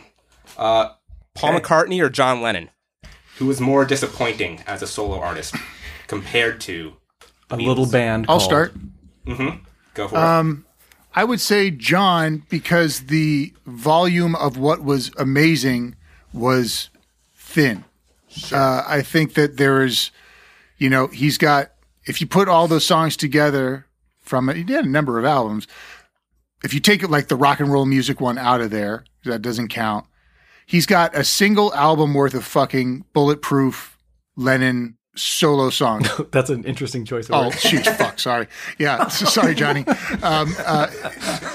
Tragedy plus time. So like he's got like absolutely one great album's worth of classic solo material. Because, I mean, I love everything on Double Fantasy of his. So that means a single side. I was just about to say, yes, and what Aaron said, 2 words, Yoko. Right. Yeah. So it would maybe be a double album because like that's a full side right there of everything from Double Fantasy that's his. There's a ton of great songs on Plastic Ono Band and Imagine. Right. But like not that like they don't warrant tons of spins from me. Whereas Paul's solo career is a joy in many, many ways. Sure. But there's so much volume that like, there's a lot of shitters. But like there's some joy, like just joyful, perfect pop songs. Like Wanderlust alone. And I didn't get hip to that since, you played it for me, Damon, in San Diego.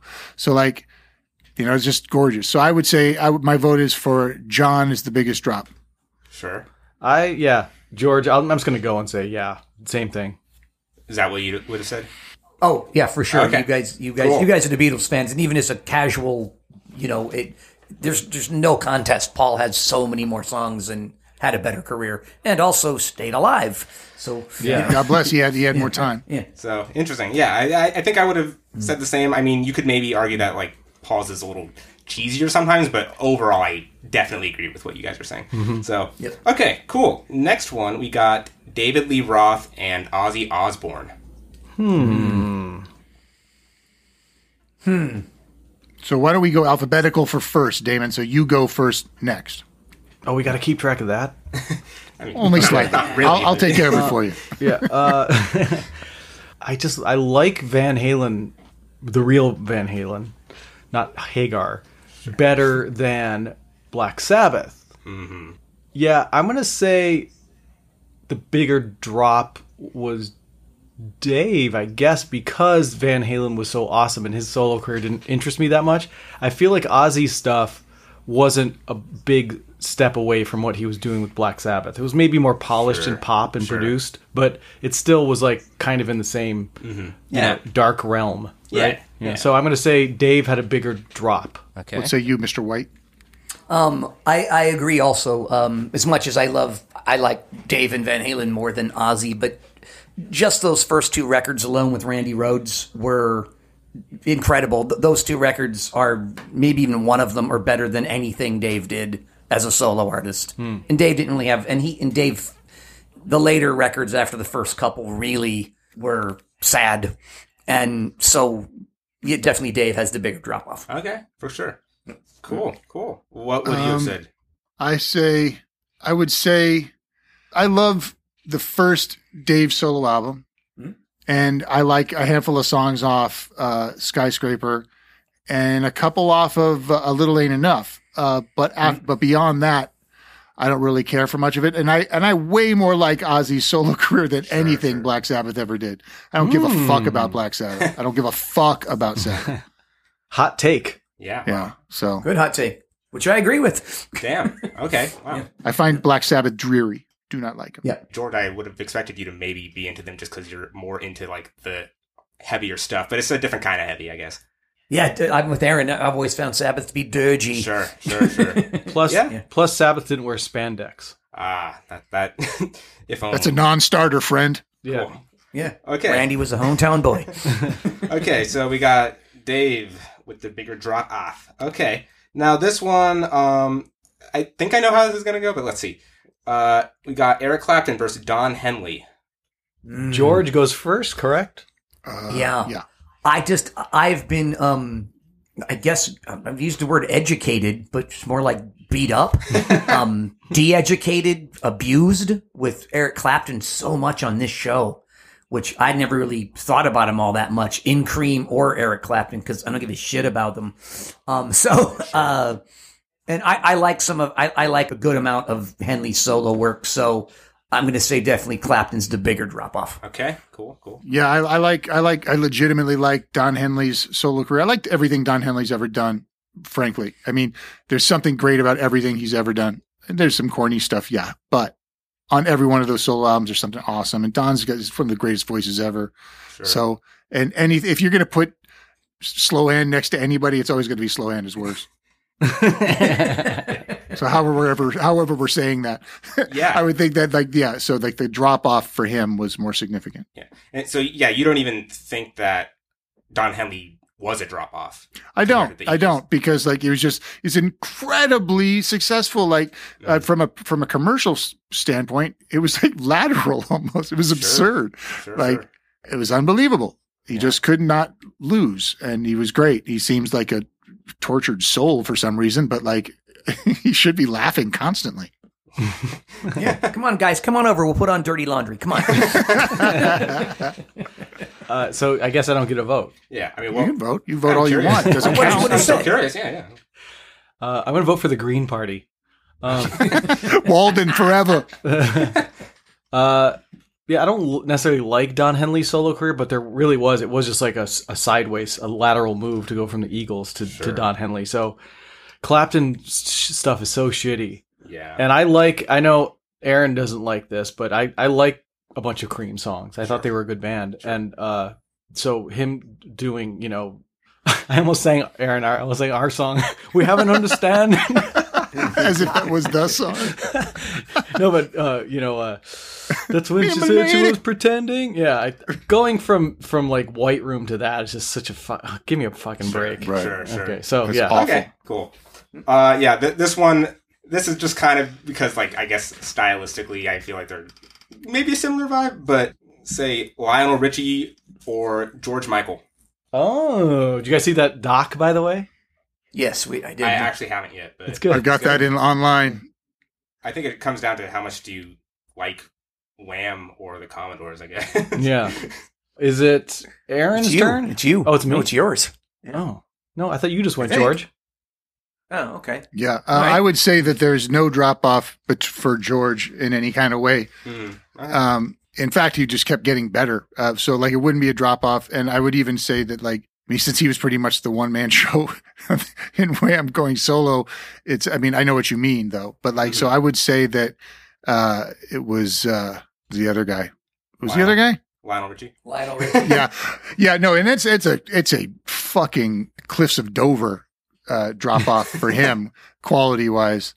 I mean, I like some of those fucking Lionel fucking pop songs too, man. I like them a lot, but the Commodores, come on. Dancing on the Ceiling against fucking Brick House or something. The shittiest Commodores song? Yeah. Please. Right. Okay. Yeah. Please. I'm a little green on George Michael solo stuff, so I should listen to more of it. Oh, he's great. Listen Without Prejudice is a beautiful record, and he got mostly mellow as the time went on, but like it didn't mean that he couldn't still do perfect fucking pop songs. And like, talk about a guy who's got fucking mic technique, dude. And even when he was a young man, like very young. Nice, yeah, incredible singer. I mean, and when you check out Listen Without Prejudice, listen without prejudice. Okay. Could you? Do yourself a favor, Chris. So I guess I go, hey? Let's see. Yeah. So Lionel and Commodores and George and Wham. Yeah, Lionel just became such a cheese ball. Like he needs to be contained in a band. Yeah. Because otherwise he starts shouting out outrageous. Outrageous! We got to get a supercut of that, Damon. Oh, God. Oh, my God. It was the American Music Awards, right? Where he said outrageous every time he got on Yeah, stage something like to that. do the next presentation. Aaron, get me those clips right after you get the Chris clips. I gave you the idea.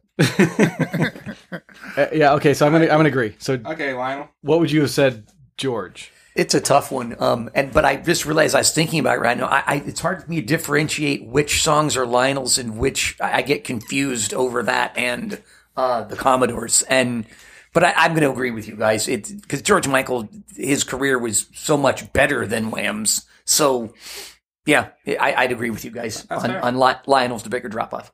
Totally. Okay, next up we got Phil Collins versus Peter Gabriel. Oh. That means we have to factor Genesis in. Yeah. But then you also factor in like Peter Gabriel's periods version of Genesis, versus Phil's. Layers. Yep. It's like a lasagna. It's a musical lasagna. Yeah. I guess I'd go then, right? It's you, yeah. All right. So I think I said this on the episode where we did Genesis, the pants song. I can't pants. I can't dance. and Uncle Cut jeans. There was a God, but then the Peter Gabriel Genesis stuff sucks so bad, and then I don't like his solo shit either. Really? Here's my point: like Peter Genesis to Peter is a very low, consistently low trajectory. Yeah. My point I was going to make about Phil was there were times when he would put out solo albums, and I didn't know if it was a Genesis song or not. They just sounded so much the same. Yeah. And so there's a straight line there for me too. So there's no drop off on either of them.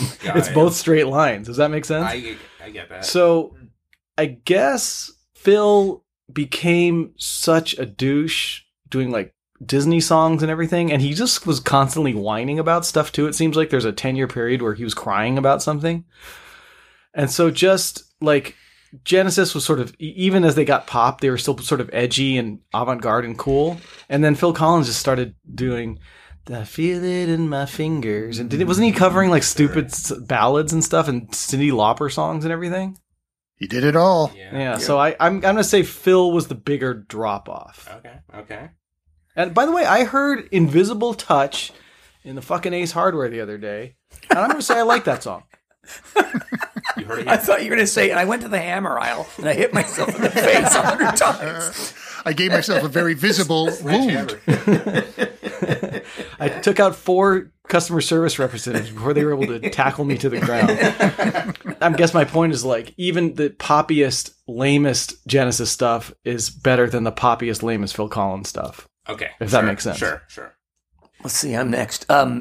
Everything that Damon said, I agree with, but because I hadn't heard in a long time, and I heard Games Without Frontiers the other day, and it's just such a great song, and you always think of all the stuff off but Peter Gabriel, all those are such great records and all that, but the idea you're going to say that Phil Collins, that career he had, no matter how cheesy it got, was a drop-off is just...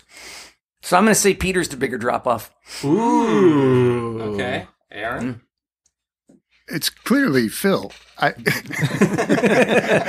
mean, there's so much of Phil's solo career that's actually really awesome and massively successful, but there's a lot that's corny as hell. Yeah. Whereas to me, Peter Gabriel has never made a misstep in his solo career ever once. I think he's only gotten better as the records, or maybe not always gotten better, but they're always just been incredible. And so, like, it's Phil is the drop. Mm-hmm. Okay, going Phil. Down goes Phil, or up goes Phil, I guess, in this bracket. So, cool. Okay, great. What about Lou Reed versus Rod Stewart? Kind of random pairing, but his band was the Faces, right? Yeah, I guess so. Yeah, the Small Faces. Yeah. It's George, isn't it? Because Damon started without. Yeah, okay. No, I'm clarifying. What band he left. Right. Yeah, and Lou Reed left the Dolls, right? New York Dolls. No, Velvet Underground. Velvet Underground. Sorry. Velves. Yeah. For me, it's certainly Lou Reed. I don't have a particular reason for it other than I don't like Lou Reed and I like Rod Stewart. Most of what he's done, I like. Cool. Right. Yeah. I mean, I find Lou Reed almost intolerable entirely. Yeah. Yes. Well said. With the exception of the fact that, like, because of him, David Bowie came up with a lot of amazing ideas, and was inspired, found him inspiring. And I think that's great. I also like the way, I like Iggy's lyrics better, but there is a similarity in the way that the economy that Lou wrote story songs and was able to just get to the fucking point really well and really cool. And that's not fucking easy. Mm-hmm. So, like, I have mad respect for that part of his career. And I love the fact that he inspired my heroes, but I find him tough to take. That's fair. So Lou and David Bowie weren't kissing; they were whispering lyrics in each other's mouths. Yeah, among other things. Cool. All right, so Lou, but what would you have said? I like Velvet Underground a lot. I don't give a crap about anything Rod Stewart's ever done. I like his voice. I think I like a couple of his songs, but I don't care about him at all. So whether he was in the Small Faces or just Rod Stewart, I just don't care either way. But I thought Lou Reed had one great album, Walk on the Wild Side. I don't know why anyone would argue that that's a bad song. I think it's a fantastic song. And the album New York is really good. It's great, as a matter of fact. So, but if all Lou Reed has after Velvet Underground is one song and one album, then he took the biggest drop. Sure. Got it. For me. Okay, cool. Little Joe never once gave it away. Everybody had to pay and pay. And you know that. Okay, cool. Well, I guess Lou's moving up, and now let's do George Harrison or Paul Simon. Ooh, wow. Who is it? I think it's George. No, I just went. It's Aaron. Okay, so it's me. Oh, okay. So we're saying George Harrison or Paul. Cars are cars. Simon. Yes. Oh, God, that song. Just for that fucking song alone, I should fucking throw him in the ditch. Cars are cars. All over the world. Not wrong. He's making a good point. No, he's not. It is true. Cars are cars, man. What are you going to say? And by the way, I think he does a George Harrison imitation in that song. Talk about a sandwich of strangeness. More lasagna. That's enough of the lasagna already. I'm going to say fucking George. George had the same. George had a John Lennon problem. In that, I think he looked up to John too much, and worshipped at the hem of his garment. And the quality of his solo career belies that fact as well. Because I think that there's an album and a half worth of fucking perfection from George. Yep. You know, and that goes into some of the deeper cuts of his later records. But like All Things Must Pass is awesome, but it's a lot of material. There's probably a dope single record on that. And then you take maybe 6 or 7 songs from the rest, but there's no thanks otherwise. I like George. I love George. Come on. Yeah. It's a fucking Beatle, but come on. The thing with George is, like, I feel like his Beatles career is a bit of a reflection of his solo career, or at least a harbinger of his. It's a window into how that's going to go. Because, like, he was always complaining that he couldn't get songs on Beatles albums. But first of all, you're competing with Lennon McCartney, you know. And also, you know, for every one song that was good, George, like, there's 10 clunkers, you know. And the reason why you have good songs on every album is because they were your best songs at the time, you know. So to me, he just did a straight line. Like, he left to his own devices. He's like, all right, here's all my shitty songs along with my one good one, enjoy. But then Paul Simon had a 5-year run of just greatness, and then he fell off a cliff too. He started interpretive dancing instead of playing guitar. He does these weird things with his arms and things. God bless, but geez Louise. Cars. We don't need the fucking United Nations over here. What you need is Art Garfunkel, So I think he might have had the bigger, and I'm really also basing this on how annoyed I was by albums like Graceland, where people are slobbering all over it. I'm like, there's a couple good songs on there, but is that really the best album of all time? It just was boring to me. He saved South Africa, right? Yeah. So I'm going to say Paul Simon just because of the majesty of fucking Simon and Garfunkel. If you ever just watch video of them live with just a guitar and two voices, it's otherworldly. So I think George is more of a straight line and Simon is more of a drop off the cliff. Okay, so we're at a standstill here. George, what do you got to say? I will break the tie and say that George Harrison is a bigger drop off just because of Got My Mind Set on You. George takes it. George takes it. Okay. All right. Last of the first round.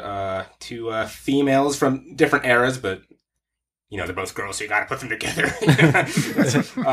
Put them in their place. Yeah.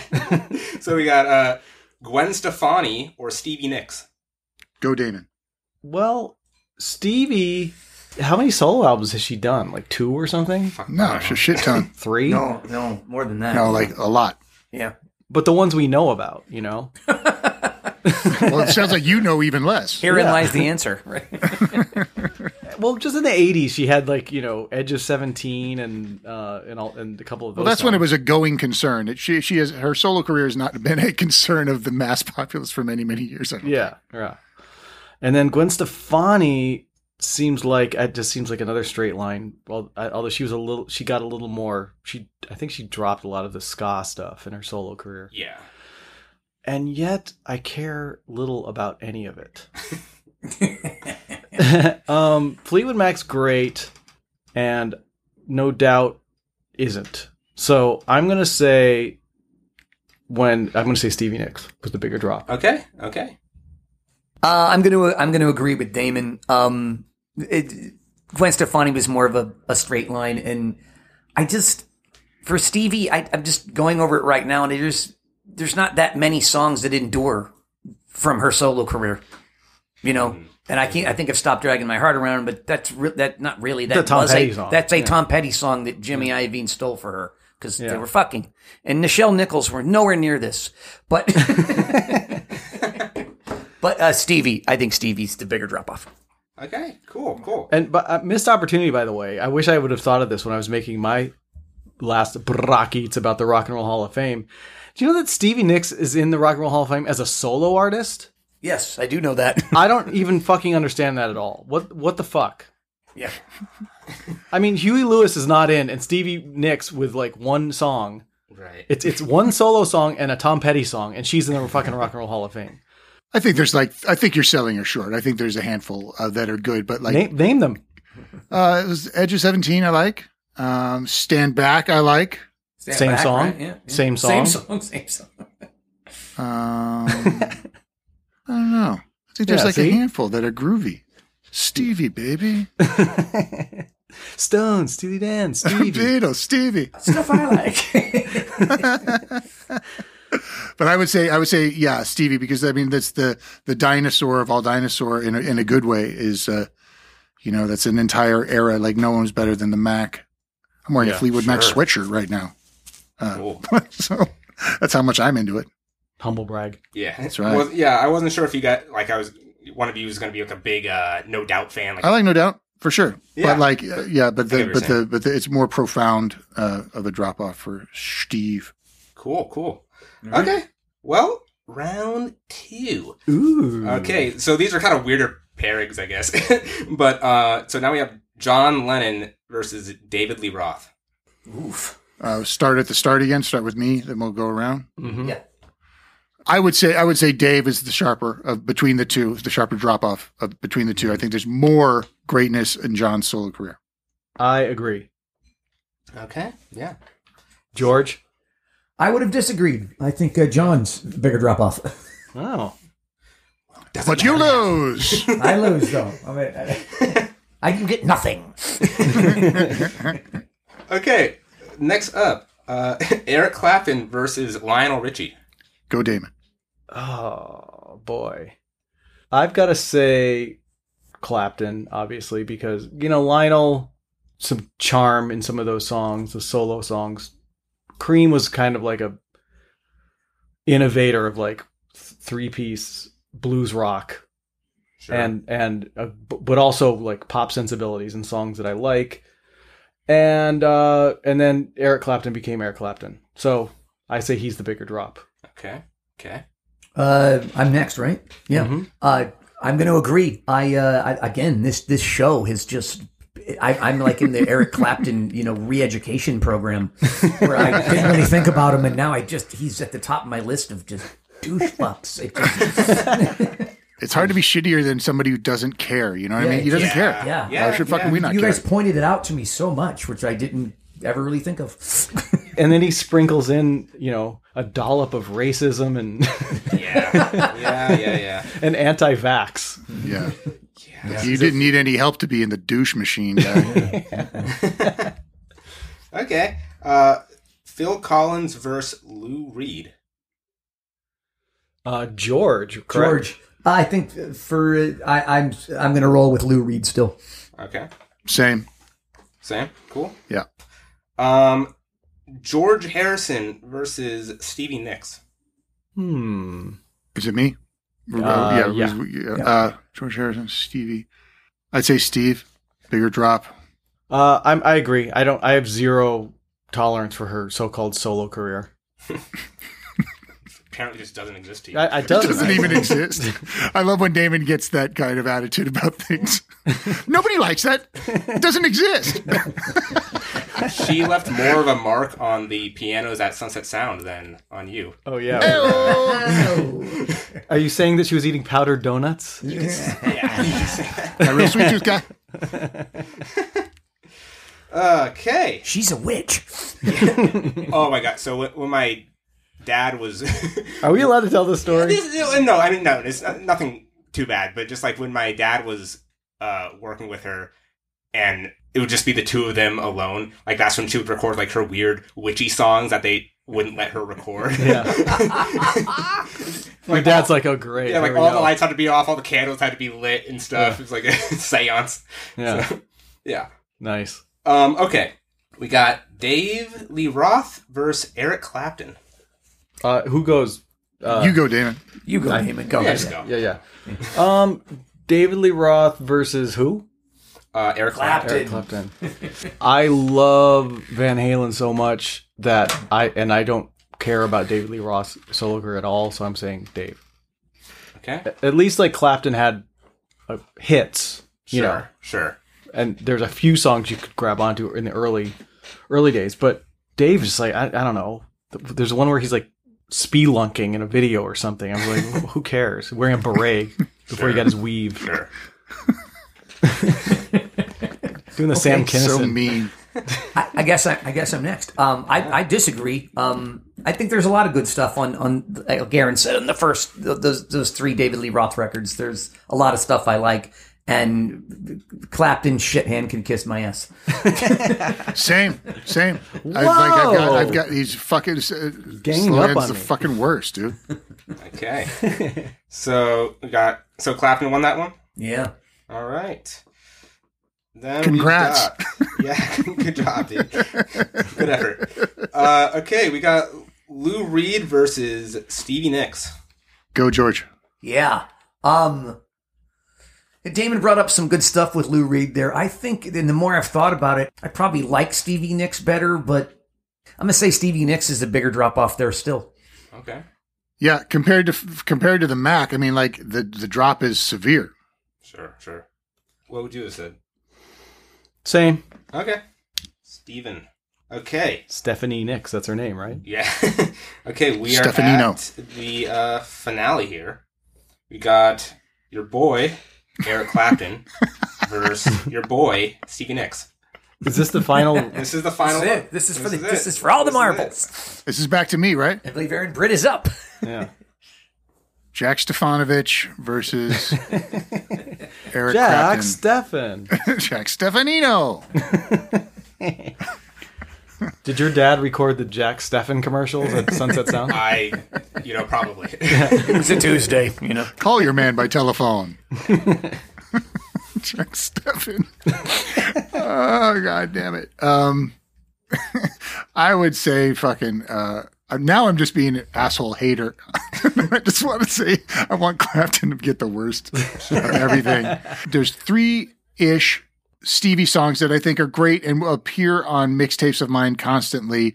And I can't stand Slow Hand outside of Lay Down Sally. Like literally everything else I could go take a shit. I don't want it. Stevie solo coming off of Fleetwood Mac is that's my problem. That's my problem Yeah. is that like she's like that's such a severe drop where like I kind of am just like we've been playing some of this earlier rounds where like I'm dismissive about Cream and I do not like Clapton. So like I don't know. I guess the bigger drop off would be Steve. Yeah, I mean, whatever's more disappointing to you, I guess, is... Well, look, everything that Slowhand does is disappointing to me, but like I'm not disappointed, because like I don't care. So like it's one of those deals. All right, well, we've been waterboarding fucking Clapton for like 50 weeks now. Like maybe we should just give him a break. No, you're right. The difference betwixt them is more profound, I would say, Steve, then. Yeah, and I agree. So too bad for you, George. Where would you have gone, though, George? Yeah, where would you have gone?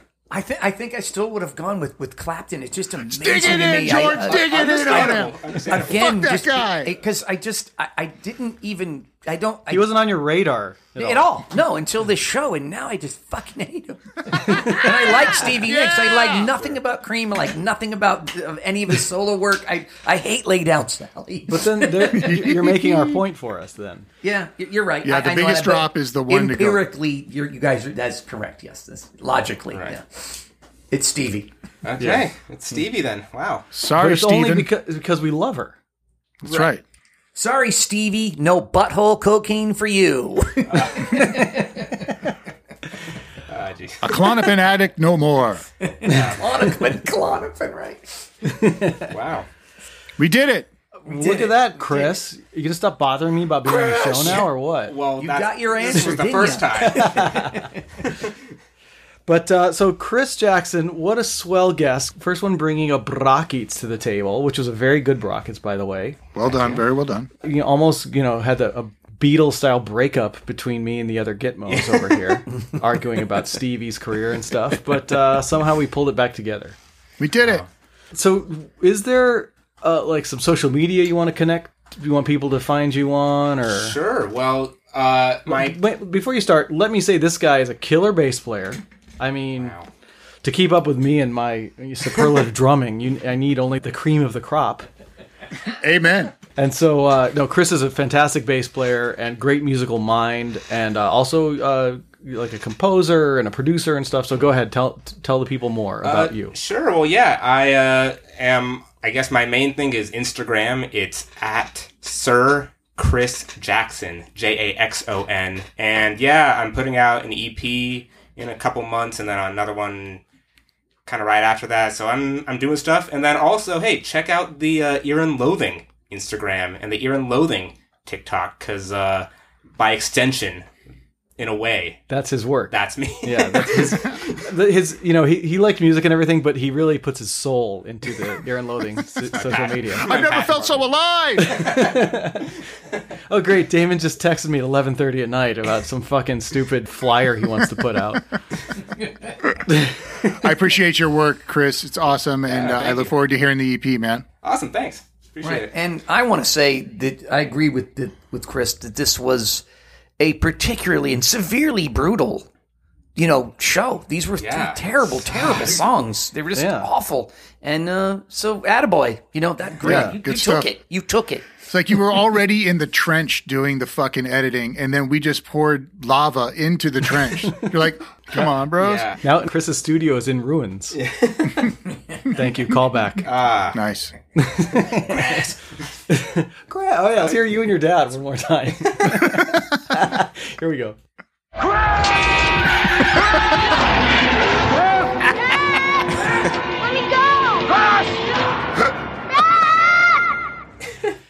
So he found you at the end, right?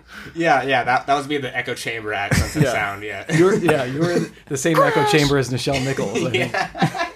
I did not understand that joke the first time, and now I can't stop laughing at it.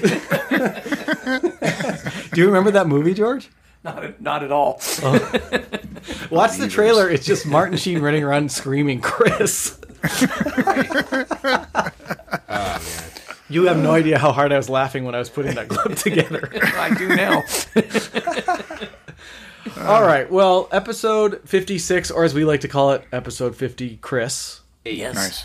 Is now in the books, and we are the Gitmo Bros. We're the number one rockers forever. Go say hi to Chris on our social media because the Gitmo Bros are going to ignore you. Yeah. And we will see you next time on episode 57. Everybody say goodbye. Goodbye. Ear and Loathing. A rubber statue of your mom, and I want to shove it up your ass. Mom! Take it easy. Lower it. I'm not going to lower it. I have to do this now. I don't mind you playing it, but lower it. Tune in next time for more Ear and Loathing. End transmission. Goodbye.